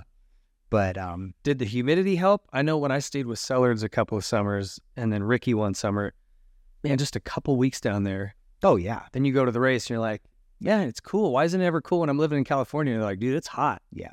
You get used to that humidity. You get acclimated to the humidity. Yeah, it's tough for California boys to go back east and ride in the humidity. Yeah, it really is. Even if you're in good shape. Yeah. I sweat a lot, and so when I get in that humidity, man, it's pouring out of me. I can't get water in fast. Me too. Yeah, my goggles, I got tampon pads on my goggles. I got the blue towels packed in my helmet. Like crazy, right? 15 minutes in, my goggles are full of sweat. Yeah. Yeah. So going into 2006, Yep. did you stay with Geico again? Yeah, I signed 2-year contract. 2-year extension again. Yep. Sweet. Yep. Tell you what, let's take a little break right here. We're going to go into 2006. This is your Troy Lee Designs timeout. Stick around. We're going to be back here to finish with Billy Laninovich. Join the 4 million men worldwide who trust Manscaped and get ready for Shaved Boy Summer by going to manscaped.com for 20% off plus free shipping using the code Whiskey Throttle. As the great Will Smith and DJ Jazzy Jeff said, it's like the summer's a natural aphrodisiac. Listen, I've been using this new tool, both the Weed Whacker for my nose hair and the trimmer, the Lawnmower 4.0. These things are awesome. It's almost impossible to cut yourself, and if you've ever taken a nick out of your nether regions, you know how important that is. Because let's just be real, nobody likes the hairy guy at the beach, right? Like, it's gross. It's time to bundle up with Manscaped Performance Package 4.0. Inside this package, you'll find their Lawnmower 4.0 trimmer, Weed Whacker ear and nose hair trimmer, Crop Preserver ball deodorant, Crop Reviver toner, Performance boxer briefs, and their Shed travel bag to hold your goodies. First off, the Performance Package 4.0 includes the Lawnmower 4.0. This trimmer was designed with summer intentions in mind. Their 4th-gen trimmer features a cutting-edge ceramic blade to reduce grooming accidents, thanks to their advanced skin-safe technology. The Lawnmower 4.0 has a 7,000 RPM motor, a new multifunction on-off switch, which you can engage a travel lock, which is super nice if you've ever gone through security with something vibrating in your bag, ladies, and gives you the ability to turn the 4000K LED spotlight on and off when needed for a more precise shave. Did I mention this trimmer is waterproof too? Both pool and beach party approved. Manscaped even has you covered with their signature crop mop ball wipes for any, dare I say, spontaneous decisions. Want to take it up a notch? Manscaped Shears 2.0 is an all-encompassing nail kit to tackle those gross sandal nails you might acquire. Seal the deal with Manscaped's liquid formulations. Before heading outside, use Crop Preserver ball deodorant to keep you on your game in the heat. For any on-the-go ball sweats, freshen up with Manscaped's Crop Reviver and hop back into the mix with confidence. Manscaped even threw in 2 free gifts to their Performance Package 4.0, the Manscaped Premium Boxers and the Shed Travel Bag. Bring your comfort in boxers to another level. So here it is. Get 20% off plus free shipping worldwide with the code Whiskey Throttle at manscaped.com. That's 20% off plus free shipping using the code Whiskey Throttle. No caps, no spaces. It's time to trim off those spring flowers this summer and give your beach balls a shine with Manscaped. There's a new product on the market that's going to help you with your riding and racing, and it's Elevate Action Sports. If you've not yet gone and checked it out at elevateactionsports.com, it's a collective of riding coaches, the likes of which has never been put together. Grant Langston, Ryan Hughes, Jeff Emick, Johnny Campbell, and myself, David Pingree, bringing all of our years of experience in professional racing to one place with professionally produced videos and all kinds of supporting staff to help you With your mental side of racing, your physical side, your bike setup, your bike maintenance, we cover it all. Get to Elevate Action Sports right now and join the community.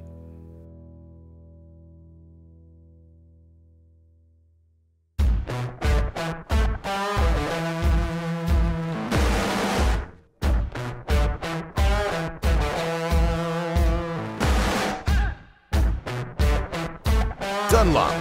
There is a reason every AMA championship in the past decade was won on Dunlop tires. They are the best. Choose the best performing tire and a brand that has never wavered in their support of our sport. Choose Dunlop. Pro Circuit. Pro Circuit products are designed with one goal in mind: winning. Through passion and hard work, Pro Circuit has operated the most successful 250 team in the history of the sport. They use that same formula when developing exhaust, engine, and suspension parts for every brand. When only the highest level of performance is acceptable, trust Pro Circuit. Since 2009, Seat Concepts has been dedicated to making the best aftermarket seats. More comfort, more grip, more riding. For 10 years, we've continued to raise the bar. Innovation and American craftsmanship make Seat Concepts the world-leading manufacturer of power sports seats.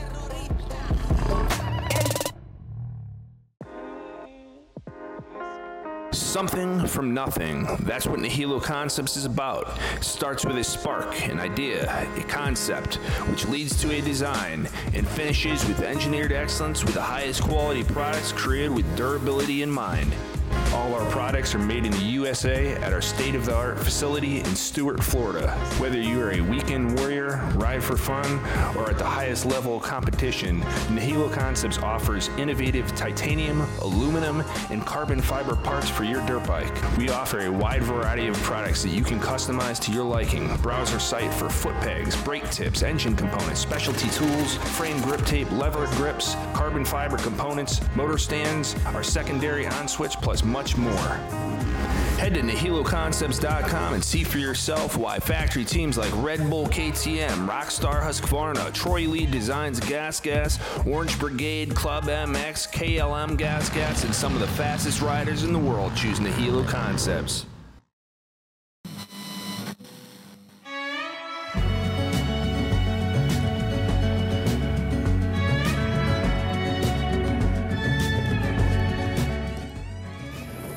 Specialized Bicycles. Specialized leads the way in the world of bicycling. Whether it's cross-country racing, downhill, e-bikes, enduro, road, gravel, dual slalom, dirt jumping, or all mountain bikes that do it all, Specialized has the perfect ride for you. The brand is synonymous with engineering excellence and innovation that steers the industry. Visit your local Specialized dealer for a test ride and see just how good Specialized products are. I try to keep on keeping on.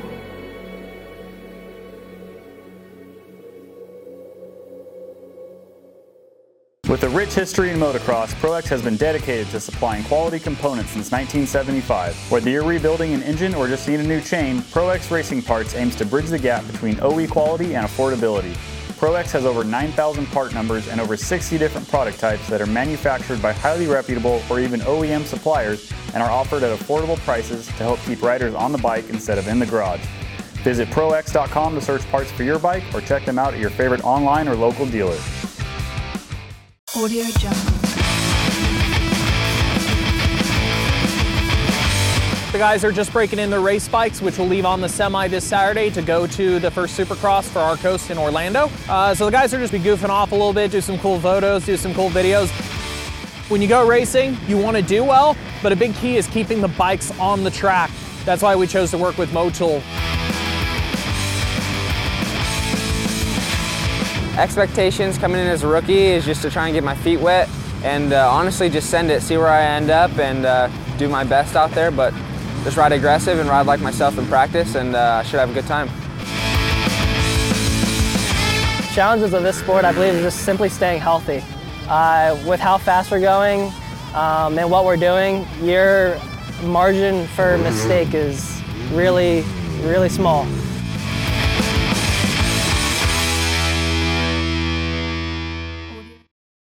Stay Sick. If you have little rippers, then you have had to have seen Stay Sick bikes by now. We have created bike and experiences that allow kids to develop sooner and empower them to find their own ride. From learning to ride to sharpening skills, the Stay Sick promise is accelerated growth. Whatever path your family chooses, it's going to be the ride of your life. Stay Sick Stability Cycles. I'm on vacation every single day because I love my occupation. I'm on vacation. If you don't like your life, then you should go and change it. Welcome back, everybody. That was your Troy Lee Designs timeout. If you have not seen all of the stuff going on over at TroyLeeDesigns.com, go check those guys out. Follow them on Instagram. They've got their own race team account you can follow, but all kinds of new stuff, summer gear coming out, and always the coolest designs from Troy and the boys over there. So check them out. All right, Billy, back to your story here. We're jumping back in at 2006. You had just signed a 2-year extension with Factory Connection. Yep. Which did it switch to Geico at this point, or was it No, it's not? still Okay. like Samsung, Sobe, No Fear, Factory Connection. Gotcha. This was a good team. Like, Yeah. there was a lot of, it was interesting because probably about, maybe it's in this window, but Mitch was always doing their motors. Yes. And then at a point, Kibbe and Honda kind of went, hey, you know, Mitch would always build you what he said was a good motor, maybe 42 horsepower. And then he'd be like, all right, that's good. Yeah. And then We're getting the best. well, it's in his own best interest, right? He's going to spend more time working on his bike. So he'd make sure he was at 45 Yeah. and you were at 42. Yes. And he knew who he had to race against. It was brilliant. Yeah. But he was still so far ahead of everyone up until that point that it was like he could do that. Yeah. It was probably 2005 or into 2006, I believe, when Kibbe started taking over. Okay. Yeah, and it was a gradual progression because they were still using Mitch's exhaust for a while. And then that eventually even went away. Yeah. So Kibbe did a good job. he's a smart dude. Yeah. Our motors were really, really good. Yep. Absolutely. So, all right, take us through 2006. You were out the whole end of 05 again, but you said you healed the knee up good this time, right? No, I think I finished outdoors, I believe. Oh, yeah, actually, you're right. What was I talking about? I was thinking of the year before. Yeah. Okay, so you finished this season out. I finished 2005 season out. And then you had a nice, healthy run into 06? Yeah. Okay. With the Epstein bar. Oh, yeah, that's right. Did you take some time off to let that... The problem with that is just road. That's all you can do is rest. Right? Yeah, no, I got a steroid shot to help heal it, or I don't know what it was, but yeah, just kept riding and training through it. Okay. And stuff. Okay. Yeah. And then how were things feeling going into 06? Again, we talk about like you have an injury and then it's like, man, all of these cards you've stacked crumble and you got to build from the bottom again. Yeah. Was it good going into a season healthy and kind of continuing to build? Oh, yeah, absolutely. Especially getting my Supercross win and I think a couple podiums, like 2-year deal too, right? So you're kind of feeling good about it. Okay. Yeah. And then going into 2006, being healthy, you know, not taking a year off and all that stuff. So going into 2006, I was pretty confident. And I was always in there for the title hunt, you know. Yeah. Not winning everything, but always in the top 3 right there. So yeah, and that was always my goal, is just being up there. Yeah, being the man. And staying healthy. Yeah. I mean, up to this point, I had 3 ACL reconstructions and a lot of time off the bike and stuff like that, you know. Were you, every time you blew your knee out, you had knee braces on? Yep. Yep. I had the CTI, was it just CTI at the time? Mm-hmm. Yep. And then CTI 2 or something. Yep. And then went to Asterix. But yeah, that's a hard, people say, oh, those things don't do anything. I have to ride with knee braces or I don't feel comfortable. Yeah. You know, like there's no way. And I got chicken legs, so my legs look super skinny. But can't have that. Yeah. So take us into the opener here, 2006. Podium at the opening round. You went 3, 2, 4, 7, 6, 11, 9, 8, 12, 9, 7. So pretty consistent. Everything's top 10. You had multiple podiums. Mm-hmm. What was that season? Yeah, it was good. I think I was leading the championship going into San Diego, I believe. Okay. And not a first turn pileup, but hit the hay bale on the inside and tipped over. I think I finished 11th that year. So that was kind of a snowball. I think my results started going back a little bit from there. But yeah, my first few rounds, they were good, I think. And who was winning in 06? Was that Weimer? No, they would have been Langston, Short. Oh, okay. Maybe those guys. Okay. Top three. Yeah. Gotcha. Langston and Short. And Shorty, was he KTM or was he Factory Honda? Factory Honda. Okay. Yeah. Okay. So what about you did 4 nationals and then you disappeared again? Yep. Got a ninth at Hangtown. 06, I moved to Stewart's house. My dad went and talked to Big James, asked him if I can come out and train and ride with James. So for outdoors, I moved to Florida, rented a house, and then trained at James's house. What was that like? It was good, dude. It was really good. Just being able to ride with James, kid is unreal. You could never get sick of watching him ride. You could watch him ride all day long for months. And what was he doing? Anything different than you had seen? Or? He rode a lot. So when I was an amateur, I rode a lot. I didn't start training until I turned pro, mountain biking, cycling, gym, and stuff like that. James, I didn't really train with him off the bike. It was just our riding. But he was, before I came, he would do 5 20-minute motos or 20-lap motos for Supercross. 5. When I came, we bumped it down to 3 because I couldn't do it. But yeah. Still even 3? 20s every day. Yep. Wow. Yeah. That's crazy, man. You know, it's interesting because this is a common theme. When I talk to guys who were championship level guys, like legendary guys, they all have that in common. I rode a lot. Yeah.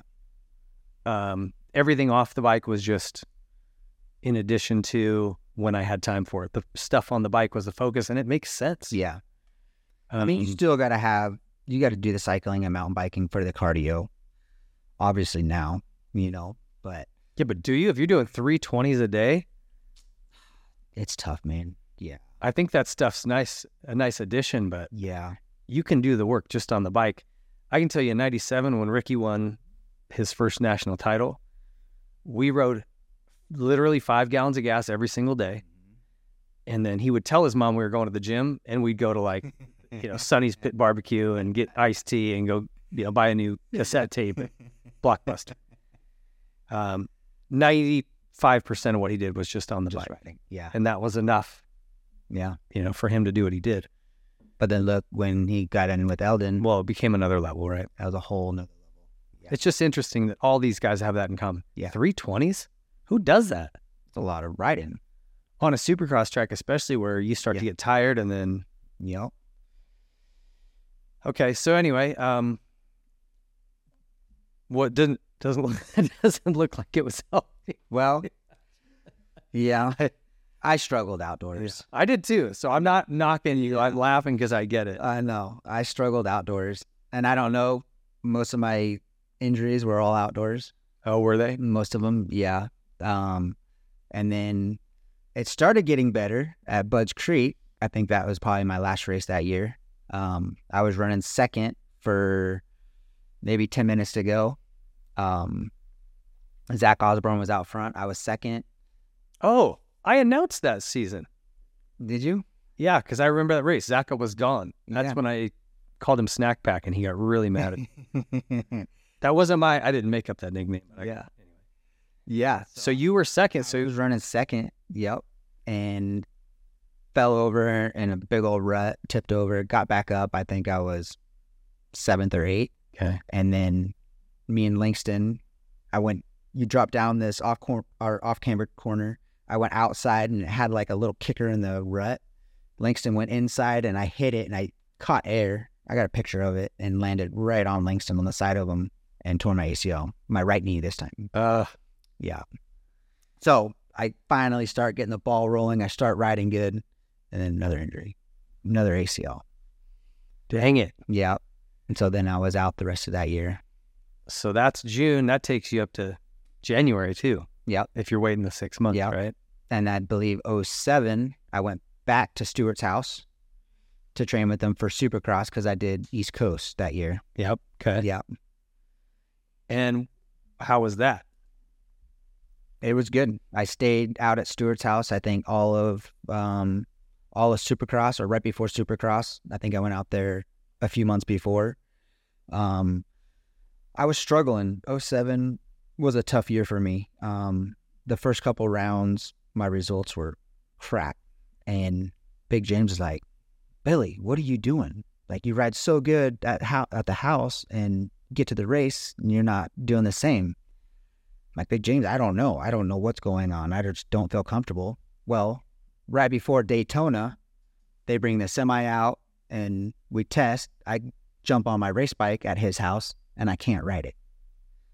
They told me that my subframe was 5 mils too tall, but I don't believe that. Okay. Yeah. So whatever change that they did was huge. And then I went out and I finished fourth at Daytona, and it was a big difference. Huh. But there was something up with the bike that I wasn't comfortable with, and so it was making me struggle. Yeah. That was different on your race bike from your practice bike. Yeah. They say it's a subframe, but I just don't see that. Because I think I used to run a 10 mil subframe shorter, and they said it was only 5 mil. But yeah, I'm not sure. Seems really weird. Seems like it, yeah, but if you're sensitive to that, like, yeah, it would make you feel like the bike's always up high, hitting you in the back. Yeah. I jumped on the bike and rode Stewart's test track and could not ride it. Jump on my practice bike and I was back to my speed, Interesting. Yeah. Well, you did have Daytona 4th, Orlando 5th. You got a 4th at Detroit, so you definitely stepped up from there. Yeah. Was the team? What were they saying at this point? They're just always like, what's going on? Trying to pick your brain and figure out, is it the bike? Is it off the bike? Is it your personal life?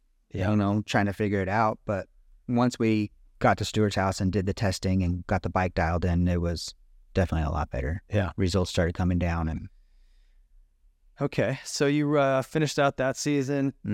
6th overall in points. Went into nationals. Looks like you raced the whole season. That's good. Was it? Yeah, I did. Looks like it. So I did too. All right.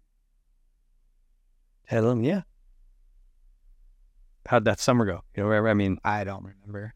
Not good. Not great. I remember, what was it? We were at Millville, and for some reason, I couldn't sleep that night.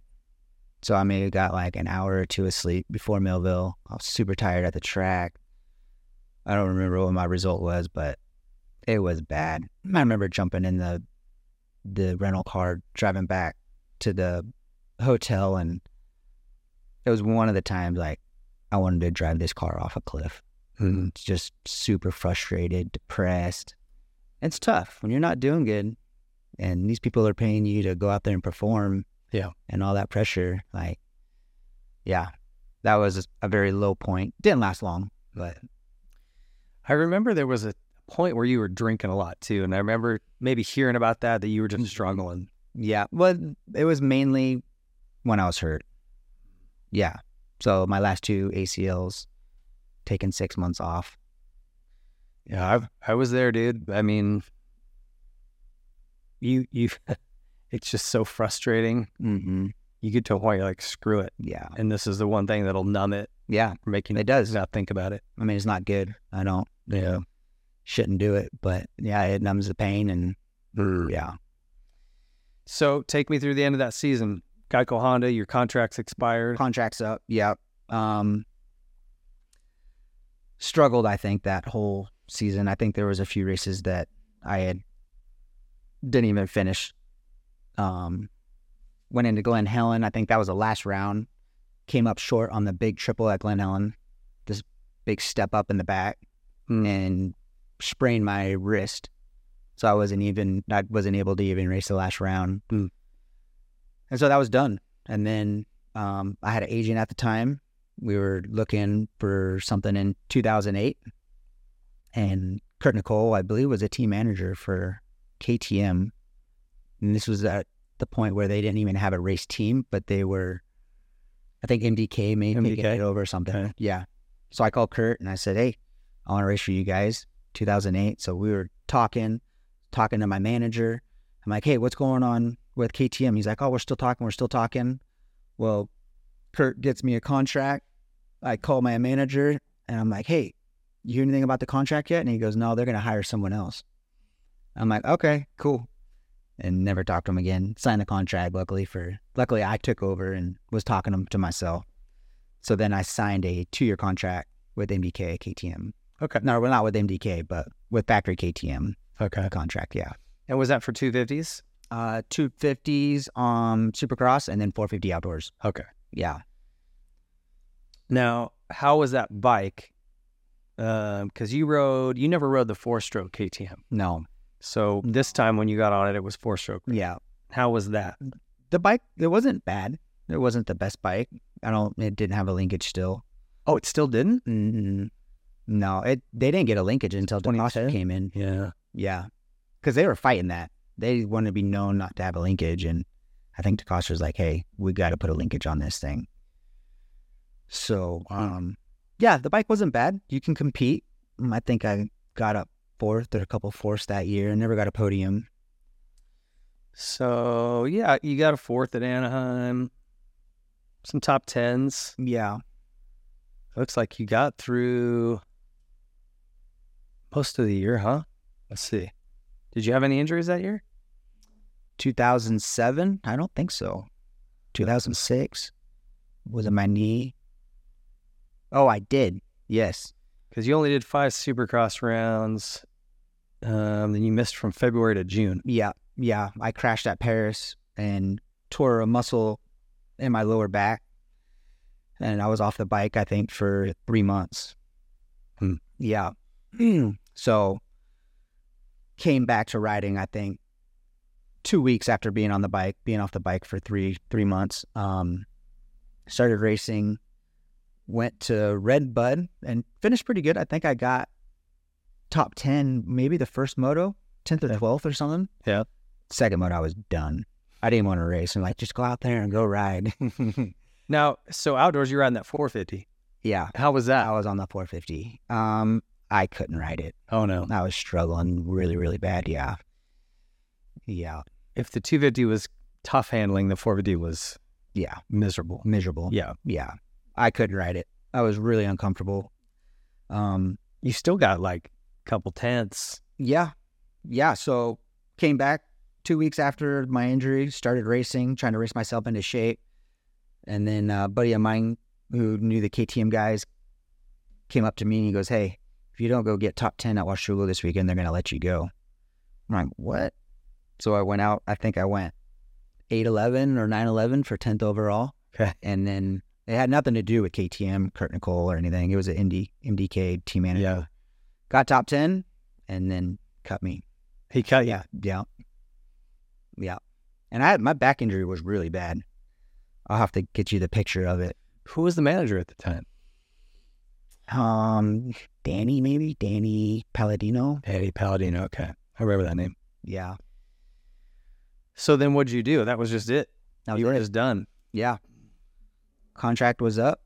Or not my contract, but they let me go after that.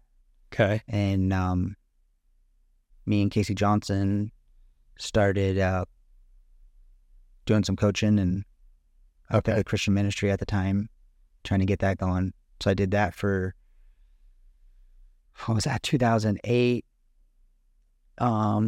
2009. My ex-girlfriend's dad owned a big construction business, so I did demolition and grading, what's it called? Estimating. Okay. So I did that for about a year, and then Cowie called me, a little less than a year. Cowie called me to start testing for them. And so 2 weeks after I'd been on the track 4 or 5 times. Who got hurt? Who was a Cowie guy in 09? Tim Ferry. Oh, okay. Tim Ferry had broken his ankle, I think, really bad.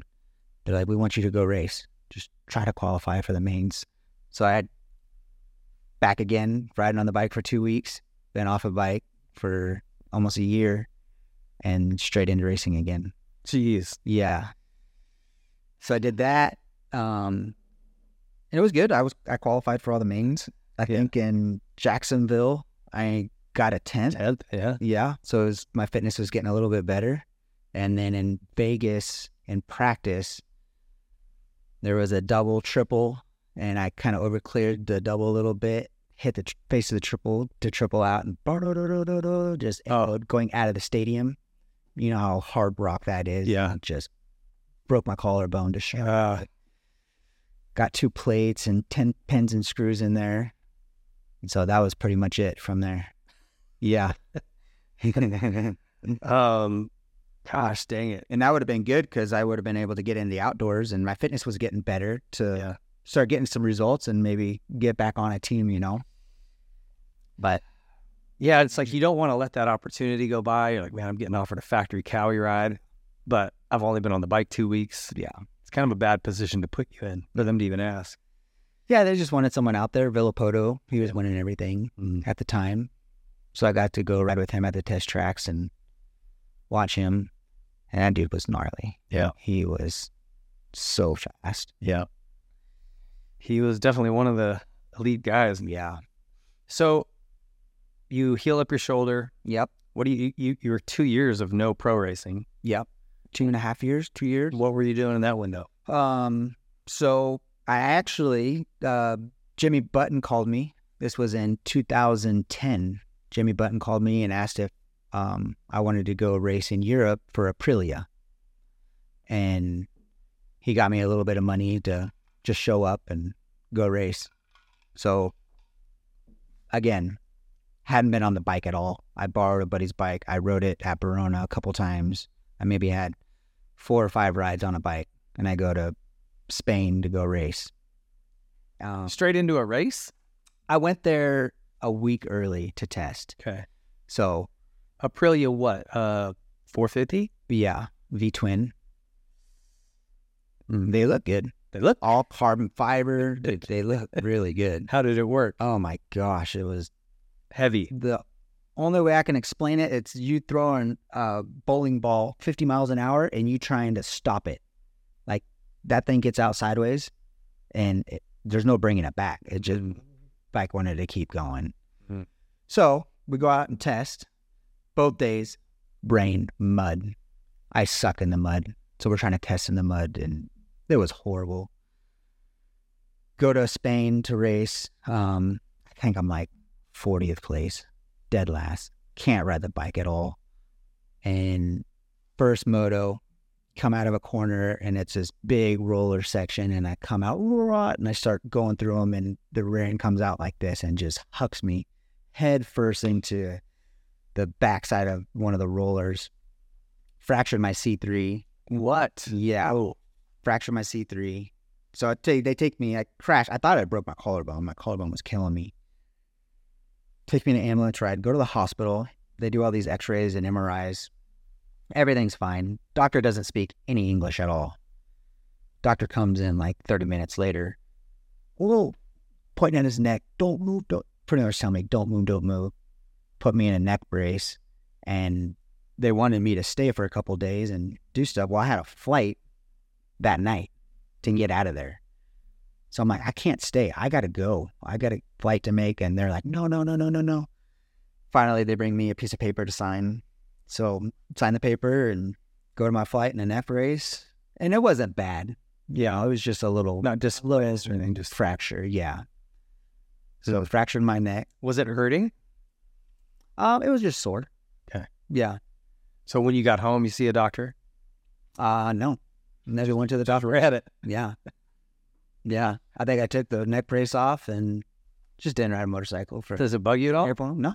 Oh, okay. Yeah. No, I got lucky. So you didn't go back? No. for that anymore. One and done on the Aprilia. Oh, it was horrible. Yeah, so it was just go do a couple of races, sign a contract for the next year to race the whole year, and ride the bike. No way. I'm not putting myself through this. Yeah. If I had time on the bike to ride it, I probably could get used to it a little bit. Still not be comfortable, but able to go race the thing.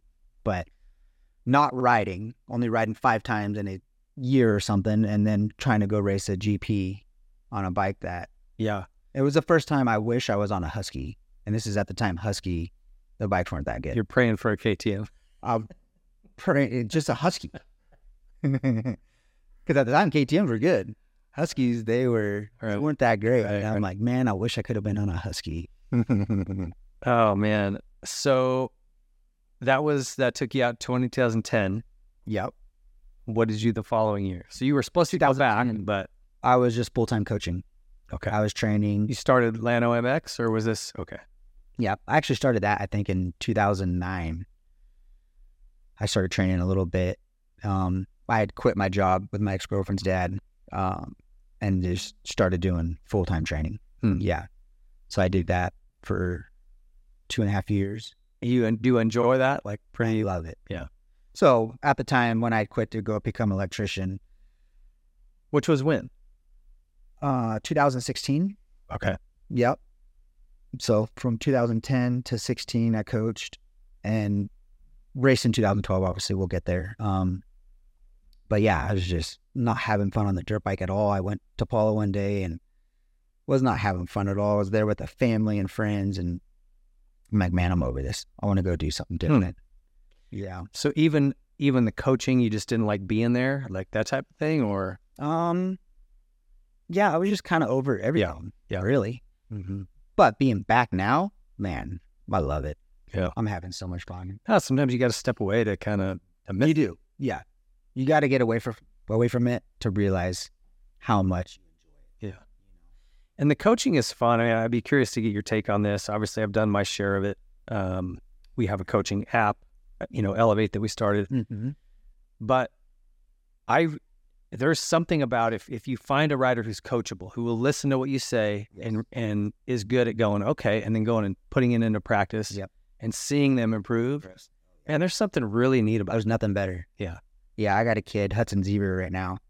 He's made so much improvements in the last 6 months that I've been working with him, maybe 4 months. But yeah, there's nothing better than watching them progress like that. And they got to listen. Yeah. And some don't. Some don't.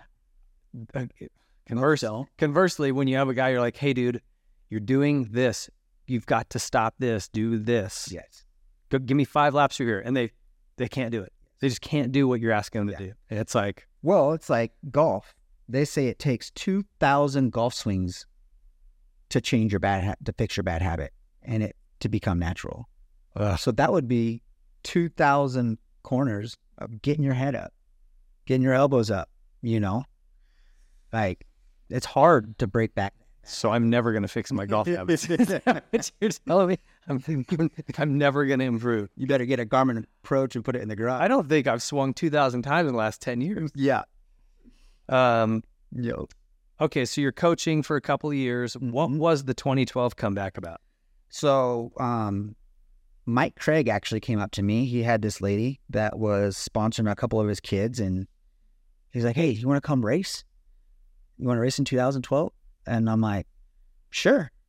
And he wasn't there very long. I don't know what happened there, but got in contact with this lady. Then Matt Vera from Pro Circuit, I think he was an amateur team rider. We got in connection with them because Mitch was doing, I believe, my motors and all that stuff. So he became my team manager. So we put this program together. I rode Supercross for 2 weeks before 2012. But I was riding a little bit, going out to the hills with you guys. And Yeah. But I would ride maybe 6 times a year or something. I was just filming, throwing whips. 2 weeks before Supercross, start riding 4 or 5 days a week, trying to put in those 15-lap motos to get in shape. And how was this 450, getting on the Cowie, and you're on a little more familiar bike? No, in Supercross? Oh, it's on a 250. Okay. Yes, it was a Honda 250F. Okay. Did you do you did outdoors on a 450 though? No, I don't think so. Yeah. 2000. That's why you chose. Yeah, Yeah. because I filled in for Troy Lee Designs. Oh, okay. Right. That's right. All the riders got hurt. So this Supercross season, you're on a 250. You had a couple of 7ths, a couple of 8ths, lots of top 10s. Yeah. I was pretty much, my goal was just for the first couple rounds, qualify for the main, and then just work my way up and build my fitness. What did you notice different? So this would have been literally 10 years to the day from your first season. What was the difference? I mean, obviously it's all 4 strokes. Yes. What else did you notice that was different? Like, how did it feel? Have all as the bike wise, just everything. Yeah, it was. Well, the bike, obviously, I didn't have testing. Honda, we would test a couple of days a week on suspension, motor work. So what I was riding, I thought was good, which it was. The suspension wasn't. Okay. So when I did my fill-in ride for TLD for Vegas, I was like, wow. It's good. Good. Yeah. And just the motor, like my motor was really good. It was fast. But having a factory TLD bike and the gearing, it was so much smoother. Yeah. Yeah. You think it's good until you ride something else. You're like, oh, yeah. Oh, that's good. Exactly. Yeah. Well, decent, like I said, decent season. So it was before Vegas that TLD contacted you? Yep. I think I was running 6th in points going into Salt Lake, maybe. And then I believe Seeley had gotten hurt, and then I forget the other rider. He may have gotten hurt at Salt Lake City. So that was around before Vegas. So they had nobody. And so team manager called me begging me to fill in. And was Tyler, right? Keith? Yeah. And then so what was the deal for the 450? Like, hey, come do Vegas. And Christian Craig was hurt. So they're like, hey, will you come do 5 rounds? And I hadn't ridden an outdoor race in a long time. Yeah. 2008. And you're just like, why not? Yeah. How was that 450? It was good. So I believe Pro Circuit was doing the suspension at the time. And then we had Scott from Showa do us a set. And man, I was literally probably 5 seconds a lap faster after doing that. Yeah, it was so good. One of the best suspension guys out there. Mm-hmm. He's the one that's doing my bike right now. Oh, is he? Yeah. Yeah, Scott Bennett's been around for a long time. So good. But yeah, went out, I think, in Colorado in the first practice, and I was fastest in practice. Yeah, super stoked. Yeah. Yeah, you did well there. You get 9th overall in Thunder Valley. Oh, man. And I was out of shape. Outdoors. Yeah. You got to be in good shape. I was throwing up. I think I had altitude sickness. Someone came off and they're like, I was throwing up everywhere and it looked like dip, like chunks of dip. They're like, were you dipping when you were racing? I'm like, no, it was just blood and chunky blood and stuff. I mean, I was puking. I think Michael Lessie was behind me and I was just pushing it the last 2 laps. I didn't want him to pass me. Yeah, and I came off the track. As soon as I went over that finish line, just throwing up everywhere. That's not good, man. No, that's not good. And I didn't.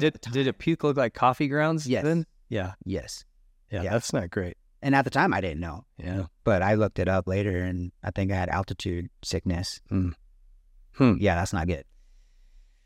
Crazy, man. So you do those fill-in rides, and then you're going in.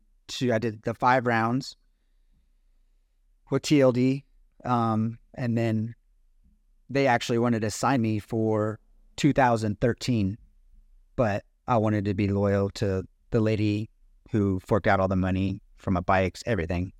We were looking into getting like a Renegade semi and stuff, and I wanted to start my own team. Was riding Supercross in October, November, getting ready. And felt great. I felt so good. I'm like, this is going to be a really good year. Well, she ended up getting sick, got pneumonia, and almost died. So all the money stopped. And by then, TLD had already signed someone else, lost that. Yeah. So you didn't even go racing that year? No. That was it. That was my last year racing. 2000. So did you kind of say, oh, all right, that's it, I'm done? Or were you kind of like, well, we'll just see what happens? Like, what was your mindset at that point? I was very frustrated and upset about it because I felt good. I was out there riding with Anderson and some of the top guys, and I was literally right there with them at the tracks. And I was really looking forward to it. And then when that happened, I was just very frustrated, but I'm like, you know what? God's got a purpose in this. Like, I could have got hurt, you know, could have been injured or something like that. So after a few weeks, it kind of, the anger went away and just kind of deal with it. And then what'd you do? Back to coaching. Okay. Yeah. So that was 2012. Went back to full-time coaching until, I did some best whips in between there. Oh, yeah, 2013. I was going to ask you about this. Was that the only time you did X Games? Was that year? Yeah. Okay. Yeah. And what was that like? Because it was fun. I mean, this has been, your calling card has been your whips, you know, whether it's in the hills or finish line jumps or wherever. Yeah. So in best whip, you got to do a variety of different whips. Like, I'm really good going upside down. Yeah. But doing the turn downs, and I don't know if the turn ups were anything then, but I was so focused on not just doing my upside down whips that it jacked me up for the competition. I was trying to do my turn downs, and it was get it over a little bit. It was nothing big. Mm-hmm. My dad's like, why didn't you just stick to the upside down whips? I'm like, I was trying to change it up, you know? So, but yeah, that was fun. There's some strategy to it. There is. Yeah. Because I think when Hanny won, all he had was that one upside down whip, which was insane. Yes. He didn't have, none of his others were like. Variety, yeah. Yeah. But you're right, because how many laps do you get or how many hits off the jump? Maybe 7 minutes. Okay. Or 5 minutes. So probably 5 to 10 jumps, right? You get quite a bit. Yeah. Yeah. And then like fans voted? Yeah. It was all on Twitter, I think. Yeah. So if you had a big following on Twitter, that's how it worked back. Kind of a popularity contest. Although, you know, like if you did throw a big, crazy whip, people are going to vote for it. Oh, yeah. Yeah. For sure. How did that one go? How'd you end up? I don't even remember. 5th out of 6, I think. Pretty fun experience, though. Oh, yeah. Yeah. So much fun.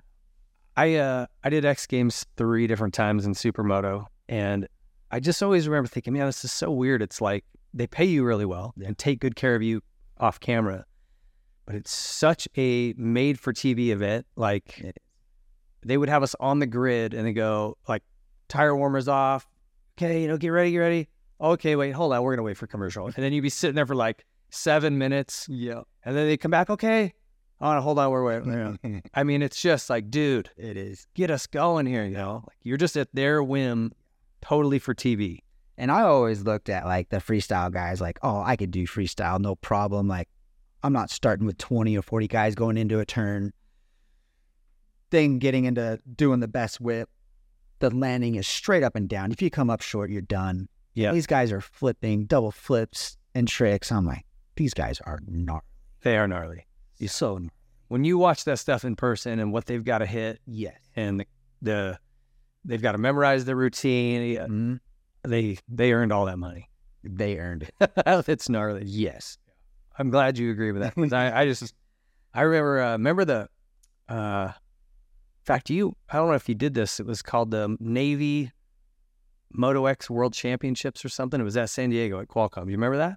It was like a spin-off. It wasn't run by X Games or ESPN. It was somebody else. Anyway, they did it just 1 year and then it went away. But they did a Supermoto. You jumped down into the stadium, looped around some of the Supercross track, and then came out of the tunnel. But anyway, Twitch, they had a jump that went, I'm telling you, it was the length of the whole stadium. I don't know how far it was.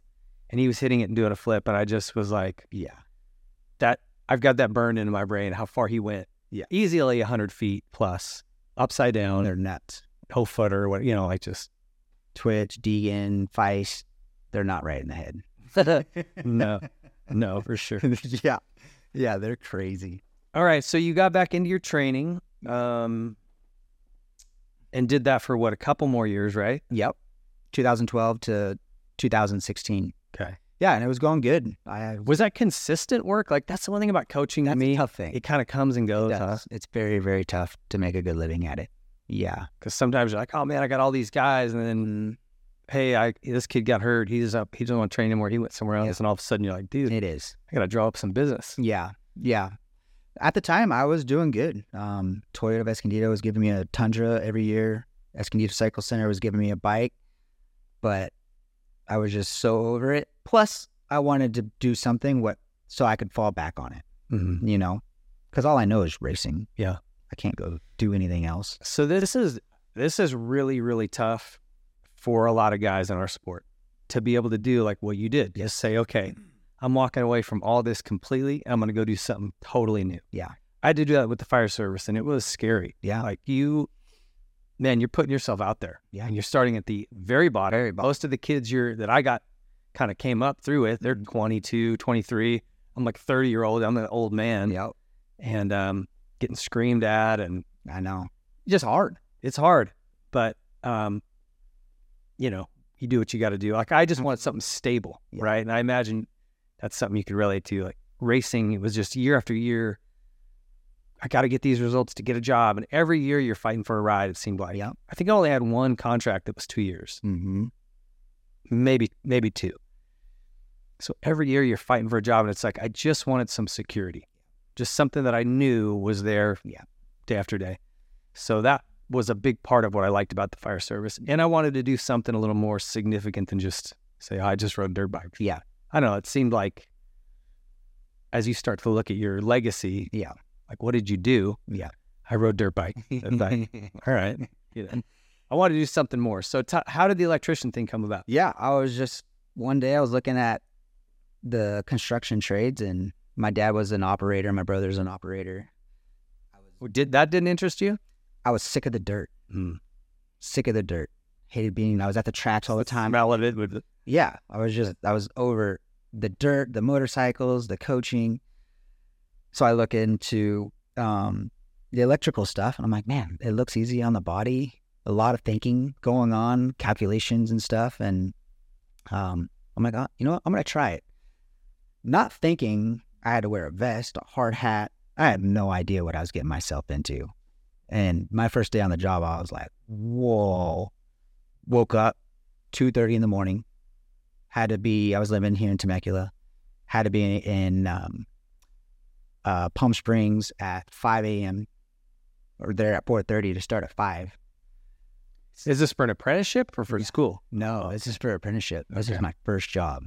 So I'm sleeping in till 8, 9 o'clock, go to the tracks or whatever, to waking up at 2:30 in the morning. Like, it was a rude awakening. Yeah. It was tough. And, you know, as a racer, everything's handed to you. You're always getting praise and all that stuff. You're on a high pedestal. Yeah. And then now I'm doing electrical. I'm new. I'm picking up the trash, getting coffee, sweeping. Yeah. I'm being told what to do. It was a very humbling experience. Yeah. Very humbling experience. So good. Yeah. How did it go? So take me. Yeah. Was it 1 year internship, or what was it? No, 4. Oh, 4 or 5. Yeah. So I had to do online schooling for 4.5 years. Oh. Yeah. Okay. And so you didn't have to go to any kind of like lineman school or something like that prior to?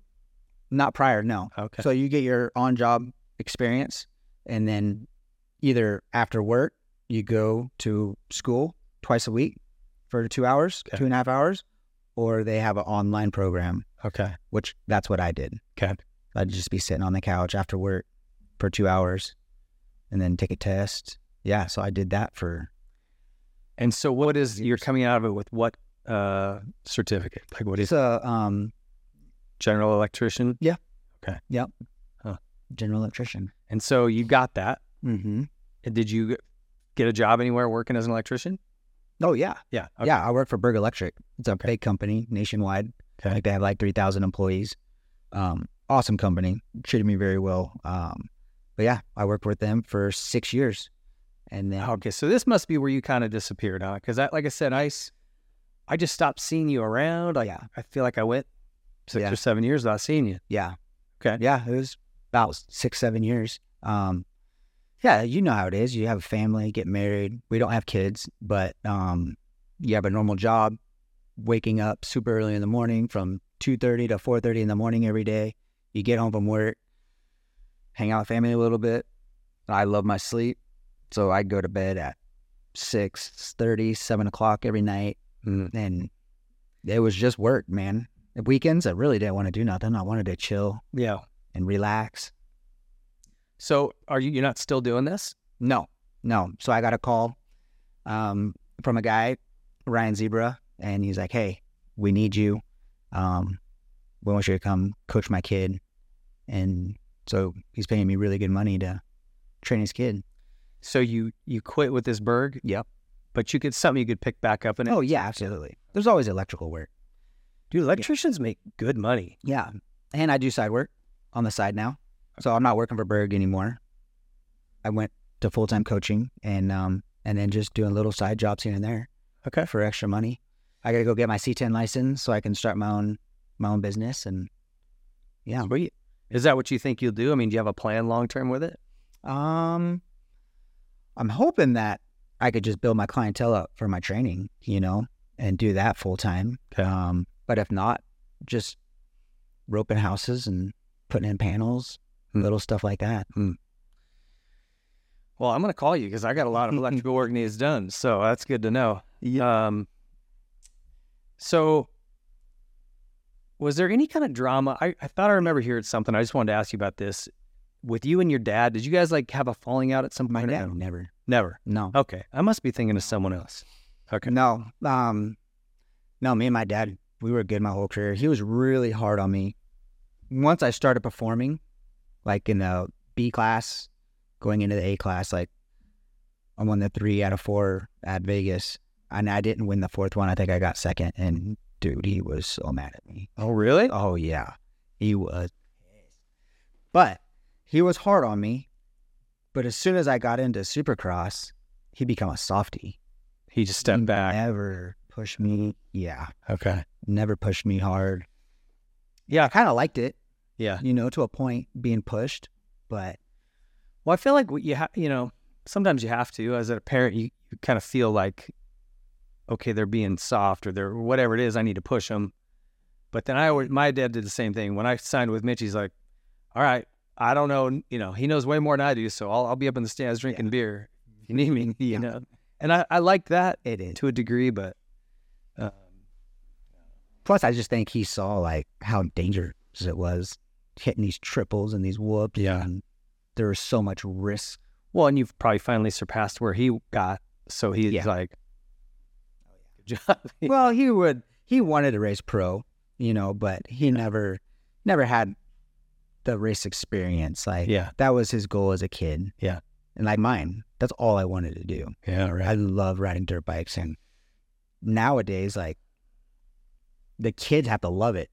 Most of the parents do it because the parents love it. Yeah. Yeah. And the kid, that should be all he wants, is to be a professional motorcycle racer. And that's what it takes. Yeah. It's interesting because even with my 2 kids, one of them is more competitive than the other. Mm-hmm. So, I can tell right now which one has the potential. They both play soccer on a competitive travel team, but I can already tell which one is going to peter out and which one has the potential to take it as far as she wants. Yeah. You either have that competitive drive and the passion for it. Mm-hmm. One of them will just be kicking around the ball around the house, kicking the ball against the couch over and over, and the other one, she's on her phone. You know what I mean? You just see it. This one has a passion for it. This one doesn't. Yeah. It's no different with dirt bikes, right? Yeah. You're right. A kid has to just love it. It's all he can think about. Yeah. And it's crazy now. It was like that when I was growing up too, the parents, but the parents push these kids so hard. I see it on mini bikes. The kid has no bike control at all, but the parents want him jumping a 50-foot tabletop or 40-foot tabletop in the night. He's not ready for it. Mm-hmm. And some guys perform early, and then some are later. Yeah. Some mature years later. Yeah. My first national, I was 13 or 14 before my very first national, and it took me till I was 15 or 16 to start moving up. I wasn't a Mike Alessi. Mike Right. Lessie, or Ryder DeFrancisco. These kids were so gnarly on little bikes. Yeah. Looked like little pros. For me, I had to hit puberty.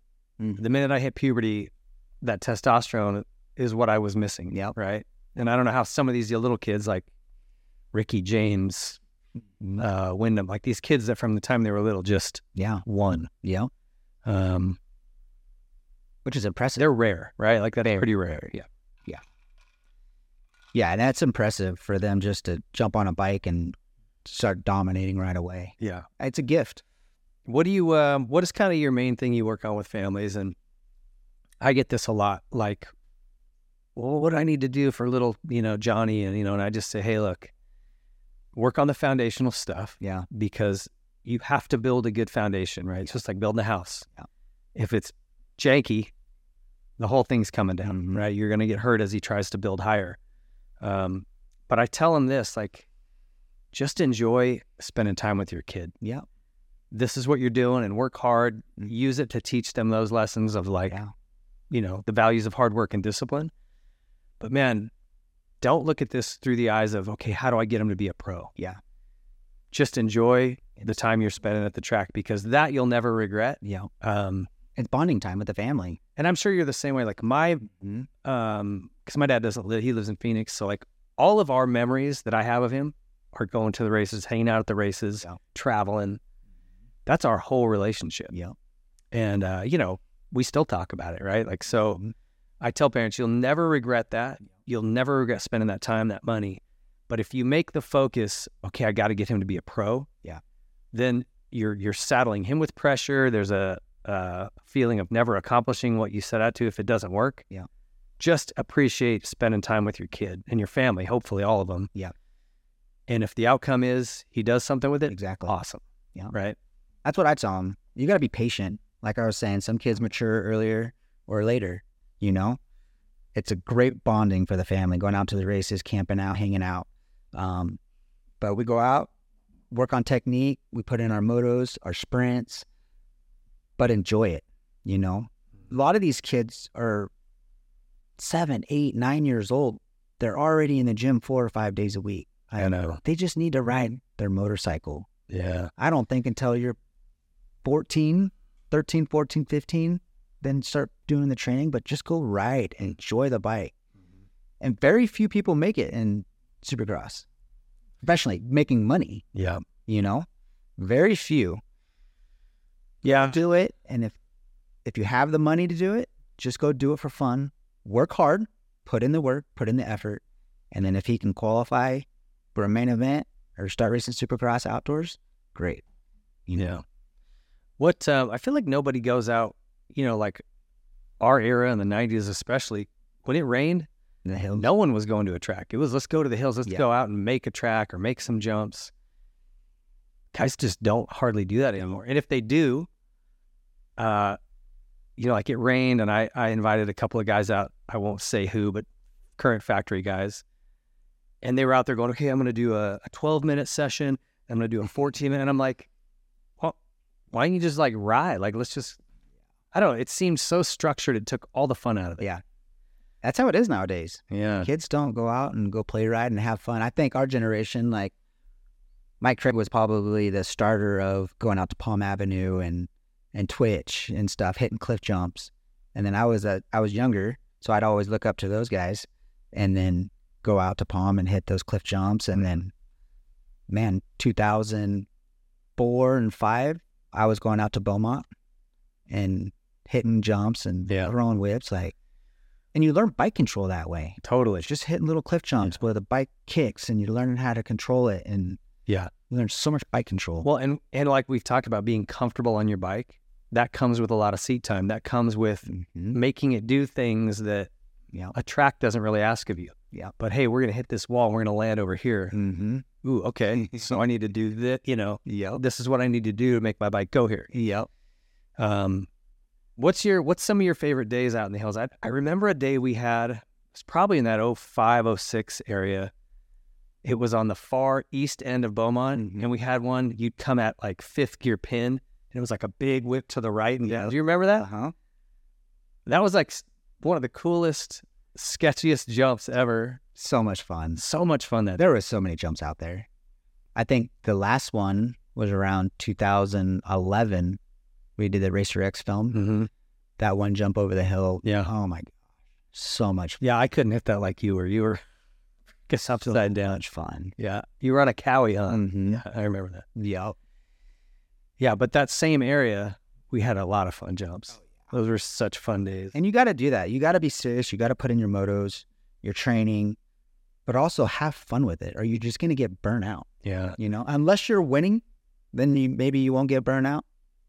But if you're normal, like most of us, get injured and starting from ground zero, like you just got to have fun with it. Well, this is something that goes right along with that. I say this all the time. Like most kids that make it to the pro ranks did some winning at the amateur level, right? And they were their fastest local guy. Yeah. Right. You won at Verona probably every weekend, right? No. Okay. You're shooting a hole in my theory. You did some winning, though, I got to believe, right? Once you move up to the pro class, how much do you win? Yeah. Most guys, it's like never or very seldom, you know, because all the winning is usually done by a handful of people. Mm-hmm. And so you go from winning a lot at your local level, maybe you win occasionally at the amateur national level, to going years without winning. Yeah. And that starts to beat you up and it starts to become not fun, right? I mean, we're all racing to win. Yeah. Podiums are cool, but winning, man, that's the pinnacle. Podiums are huge. Huge, you know, but when you're at that competitive edge where you know you can win, you want to win. But looking back now, dude, podiums are great. I tried my best to appreciate all of them, but after you've had a couple seconds Yep. and you've never won, you're like, Yep. a second starts to be like, okay, cool, but Yep. man, I really want to win. Yep. You know? It's hard because you go through the motions. You struggle one weekend, you get 10th. Then you go get the podium. You're super stoked. Get another podium. You're happy. Then the next race, you get 6th. And you're all pissed off. Yeah. Or maybe you're pissed off on the second podium. Yeah. And you're like, well, maybe I need to. Maybe I should have been away that. Now I'm 6th, not on the podium. Like, I tell guys all the time, like, hey, man, appreciate it. You never know when it's the last time you're up on that box. Yeah. For whatever reason. You're only as good as your last race, unfortunately. Man. You got married. Who did you marry? Like, when did this happen? 5 years ago, Juliana Lundberg. Okay. Yeah. So How'd you meet her? we grew up together. We went to kindergarten or first grade together. We had mutual friends. Never really hung out in high school or nothing. And she popped up on my Facebook one day in 2015. I'm like, oh, I want to see how she's doing, and wrote her a little message. And from there, we've been together. Huh. Yeah. They've been together for 8 years and coming on 5 years. Nice. Yeah. The internet wins again. Connect. Dang Facebook, man. It's caused a lot of marriages and divorces. Yes, that is true. So no kids. Is that on purpose, or you guys just wait? No, we my testosterone levels are low, so it doesn't help. But my wife, she just can't produce the eggs. So we did IVF twice a couple years ago, and No luck there. the eggs lasted like 3 days, and then the second time was 1 day. So we're working on it, working on our bodies, get them healthier and stuff like that. Still have hope, but I'm 40 now. She's 38. So we're getting at that age, but if not, adoption. Yeah, you guys consider that? Yep. Yeah. Yep. Is there anything else inside the sport or outside that you'd want to do that you have like, man, I'd like to do that? Like any industry jobs other than coaching thing? I don't know. I don't think I would want to do work. I don't know. Maybe a team manager position, maybe, or a riding coach position. I don't know. I love coaching. It's your own time. Yeah. You know. It sucks when you're back to traveling every weekend, though. Yeah. Don't get me wrong. I love getting on a plane every weekend when I was racing. I love the traveling and stuff, but to do that every weekend now, that's tough. Tough. It's hard on marriages. You have kids. Like, it's really hard. You got to have the right person to do that. Anything outside the sport? Like, how serious are you about starting your own electrical business? I'm working on it. Yeah. Okay. Yeah. Yeah. I mean, that's where I'm going to make my money. Yeah. Really. Mm-hmm. You know, you can make a good living at coaching, but like we're saying, it's up and down. Yeah. Really good months. Well, you can always do it on the side, you know? Yeah. I'm loving it. Being back on the bike, working with the kids. And I was talking about racing next year. I'm serious. Oh, you are serious? I'm serious, yeah. I already got a call into Star Yamaha to see how much it would cost to lease a couple bikes. Yep. All right.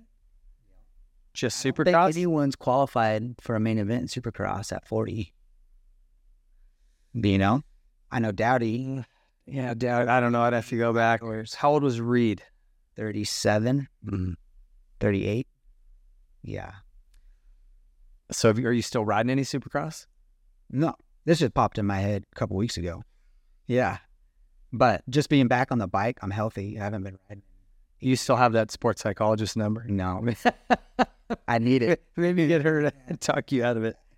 Yeah. Do I feel like mentally, I'm like, I could still do it. I don't know if I can do it at 40, but just being on the bike and riding. Yeah. I feel good. Get on the bike. I got 6 months of riding and training. Like, I'll wear a Team Lano shirt at A1, dude. You just tell me. All right. Well, we ask all of our guests this final question, and it's sort of just a legacy question, is how do you want to be remembered in this sport? Really, just I was good with my fans. Without our fans, we're nothing. Yeah. They're not out buying bikes and gear and stuff like that. I was always the last one to be signing autographs. I always love my fans. And so I'm sure there's some bad stories of me being mean maybe, but just really, really good to the fans. Yeah. That's what I want to be. You always were good. You're always nice to everybody. Yeah. Yeah. I always appreciated that. You had a good, healthy respect for, you know, what that meant. Yeah. Because and look, I know I'm guilty of it because I've had people say that I was rude to them at some point. I'm like, really? Man, it bums me out. But it's like, I always tell people, look, this was a once in a lifetime opportunity for you to see your favorite rider. Yeah. It's just another Saturday night to them. They're doing this year after year, weekend after weekend. So, and remember, they're at work. Exactly. It's totally different. It's hard. They're at the races. These guys are focused and they're not focused on the fans, you know? Yeah. I was more as a racer. I always wanted to be nice to my fans. I always wanted to make everybody happy. Should I have been different? Maybe, you know? But I think you can be nice to a point, and then once you put that helmet on, it's go. I always tried to be nice to all the pretty ladies. That was my... I'm right with you. And then I got married and retired. Yeah. Do you remember when we went to Canada, downhilling? Whistler. Lopes? So much fun, yeah. Lopes took us around? Yeah, downhill. That's right. It's so much fun, dude. That was amazing. If you've never mountain biked in Whistler, if you're a mountain bike fan, no place like it. Yeah. Incredible, incredible. Well, listen, dude, you're such a stud. I always appreciate you. Anytime I see you, it just makes me smile. So I'm glad to see you back on a bike. Where can people get a hold of you if they want to do some training? Lano MX? Instagram, Billy Laninovich. I have a website. I'm working on a new one right now, but lanomx.com or billylaninovich.com. Okay. Super old. It's been the same for 10 years. But or if you need some electrical work locally here, San Diego, I'm gonna be getting your card. Yep. Well, thanks for taking the time to come in. Thanks for having me. Yeah, love having you on. Stay tuned. We'll be back to wrap up the show. I wanna be bad with you, girl, like we're robbing a bank. I wanna be mad at the world, like it took you away. Hey folks, thanks for tuning in today. We appreciate Billy Laninovich taking the time to come in. I've known him a long time, like I said in the show, one of the nicest guys you'll ever meet. Just very unassuming, very friendly, very humble, and incredibly talented, man. You ever get a chance to watch him hit a ramp and throw down some whips, it's it'll make the hair on the back of your neck stand up. It's pretty impressive. So great story. Appreciate him taking the time. As always, please support our sponsors if you get an opportunity. We do take a lot of time and effort making sure we are selecting very carefully who we partner with so that we're not promoting garbage. And if they are on this board behind me, if there's somebody that support this show, their products are absolutely elite level. So whether that's Yamaha, which makes the best motorcycles right now you can buy. Off-road, street, doesn't matter. Method race wheels, Troy Lee Designs, Pro Circuit. These are all the absolute highest level. So check them out. Start there if you need any of those products. Dunlop, Nihilo Concepts, Pro X, Stasic, Flowvision, Motul, Seat Concepts, SKDA. These guys are all amazing partners, and we're stoked to have them on board. Thank you guys for watching. We appreciate your support. We'll see you in a couple weeks. The Whiskey Throttle Show is brought to you by Yamaha. Join the Blue Crew today and take advantage of all that Yamaha has to offer, including amateur racing trackside support, Jason Rain's demos and instructional classes, and frankly, the most high-performing motorcycles available on the market today. Whether you're looking for a 4-stroke, a 2-stroke, a side-by-side, a quad, a boat, a generator, Yamaha prides themselves on absolute top-level quality and reliability. Rev your heart with Yamaha and join the Blue Crew today. Method Race Wheels, bringing you the lightest, strongest, fastest wheels in off-road for your truck, van, sprinter, UTV, or SUV. They've been dominating the Baja 500 and 1000 and every major off-road event around the world for years with high quality and performance. They also look amazing. They come in a bunch of different styles and colors for your rig, so check them out. You can get 20% off a set of wheels using our code Whiskey Throttle. No capitals, no spaces. 20% off using our code. Check them out. Troy Lee Designs is the leader in off-road motocross apparel and style.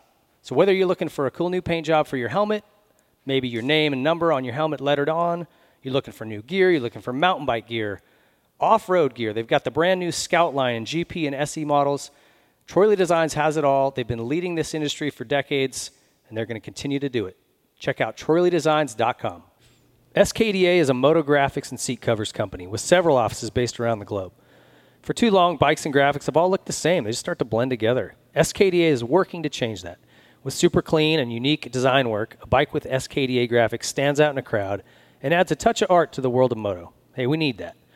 SKDA prides itself on providing premium customer service both before and after the sale is made. Visit SKDA online to view the current product range and get in touch with their team to get your bike refreshed. I want to just make a mention here that these guys, not only is their design way outside the box, very, very cool, they'll work with you on custom things. The products are incredible. Okay, they'll speak for themselves, but what's really awesome, and you'll notice this the minute you order one of these, man, they give you an email saying, hey, the product's been shipped. Hey, the product is here. It landed in this spot. Hey, it's coming today. Hey, your product's been delivered. They just so good about staying in touch with you and letting you know where it's at. Customer service is 100%, and that's just something that's rare these days. Check out SKDA. Here at the Whiskey Throttle Show, we're all about supporting brands that support our sport.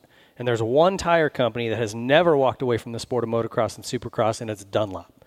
When times got tough and the economy took a crash, Dunlop stepped up and stayed with our sport to support it and the athletes and individuals that love it.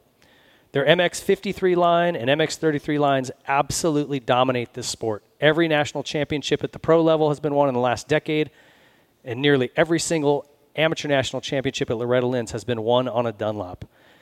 So if you're looking for high performance, you're looking for amazing quality, and you're looking to support a brand that never turns its back on our sport, there's only one choice for you, and it's Dunlop. Pro Circuit is the leader in aftermarket performance and quality. Whether you're looking for a little more horsepower out of your engine, some quality hard parts to improve the way your bike feels and looks, better handling through suspension or linkage arms, Pro Circuit is where you need to stop. It's your one-stop shop. You can go in there and get everything you need to make your motorcycle go from average to exceptional. Pro Circuit's got enough number one plates on their wall to side an entire home, and there's a reason for that. They're very, very good at what they do. The highest quality products with one goal in mind, and that's winning. Check out ProCircuit.com. Nihilo Concepts is leading the way in aftermarket hard parts. With their secondary on-switch device, something that was much needed in this sport, they've been innovating and bringing new products to market. Their latest is the new Nihilo Run Cool brake pistons. They're designed to be stronger than stock and provide exceptional cooling performance with less brake drag. Most OEM calipers pistons are made from aluminum that just can't hold up to the heat and extreme demands of serious racing. When they get hot, the aluminum will distort, causing loss of hydraulic pressure and brake failure. Nihilo's Run Cool pistons limit the area that boiling hot hydraulic fluid is able to come in contact with the piston, leaving 2/3 of the piston volume in open air with breather holes to enhance the cooling ability. It's made of a proprietary stainless blend, which is better at dissipating heat. You have issues with brake fade or brake failure, check out Nihilo Concepts among their many amazing hard parts and carbon fiber parts and titanium. NihiloConcepts.com. Seat Concepts is the leader in motorcycle saddles. If you're looking for a new cover or a new seat entirely, Seat Concepts is the place to go. They make custom seat foams catered to your height, weight, riding ability, riding type. They also have waterproof covers and foams that will not break down if you ride in a lot of inclement weather. And they pride themselves on being much more comfortable than OEM or any other aftermarket company. If you're looking for a new seat or a new cover, Seat Concepts, there's nothing better. Need to replace something on your bike that's worn out? Look no further than ProX. These guys aim to make everything OEM quality or better at an affordable price. And they've also got some new products coming. So right now, chains, sprockets, anything inside the engine internally, air filters. If it wears out, ProX makes it, and they make it at a quality level that's OEM or better. And they've got some new things coming that are awesome.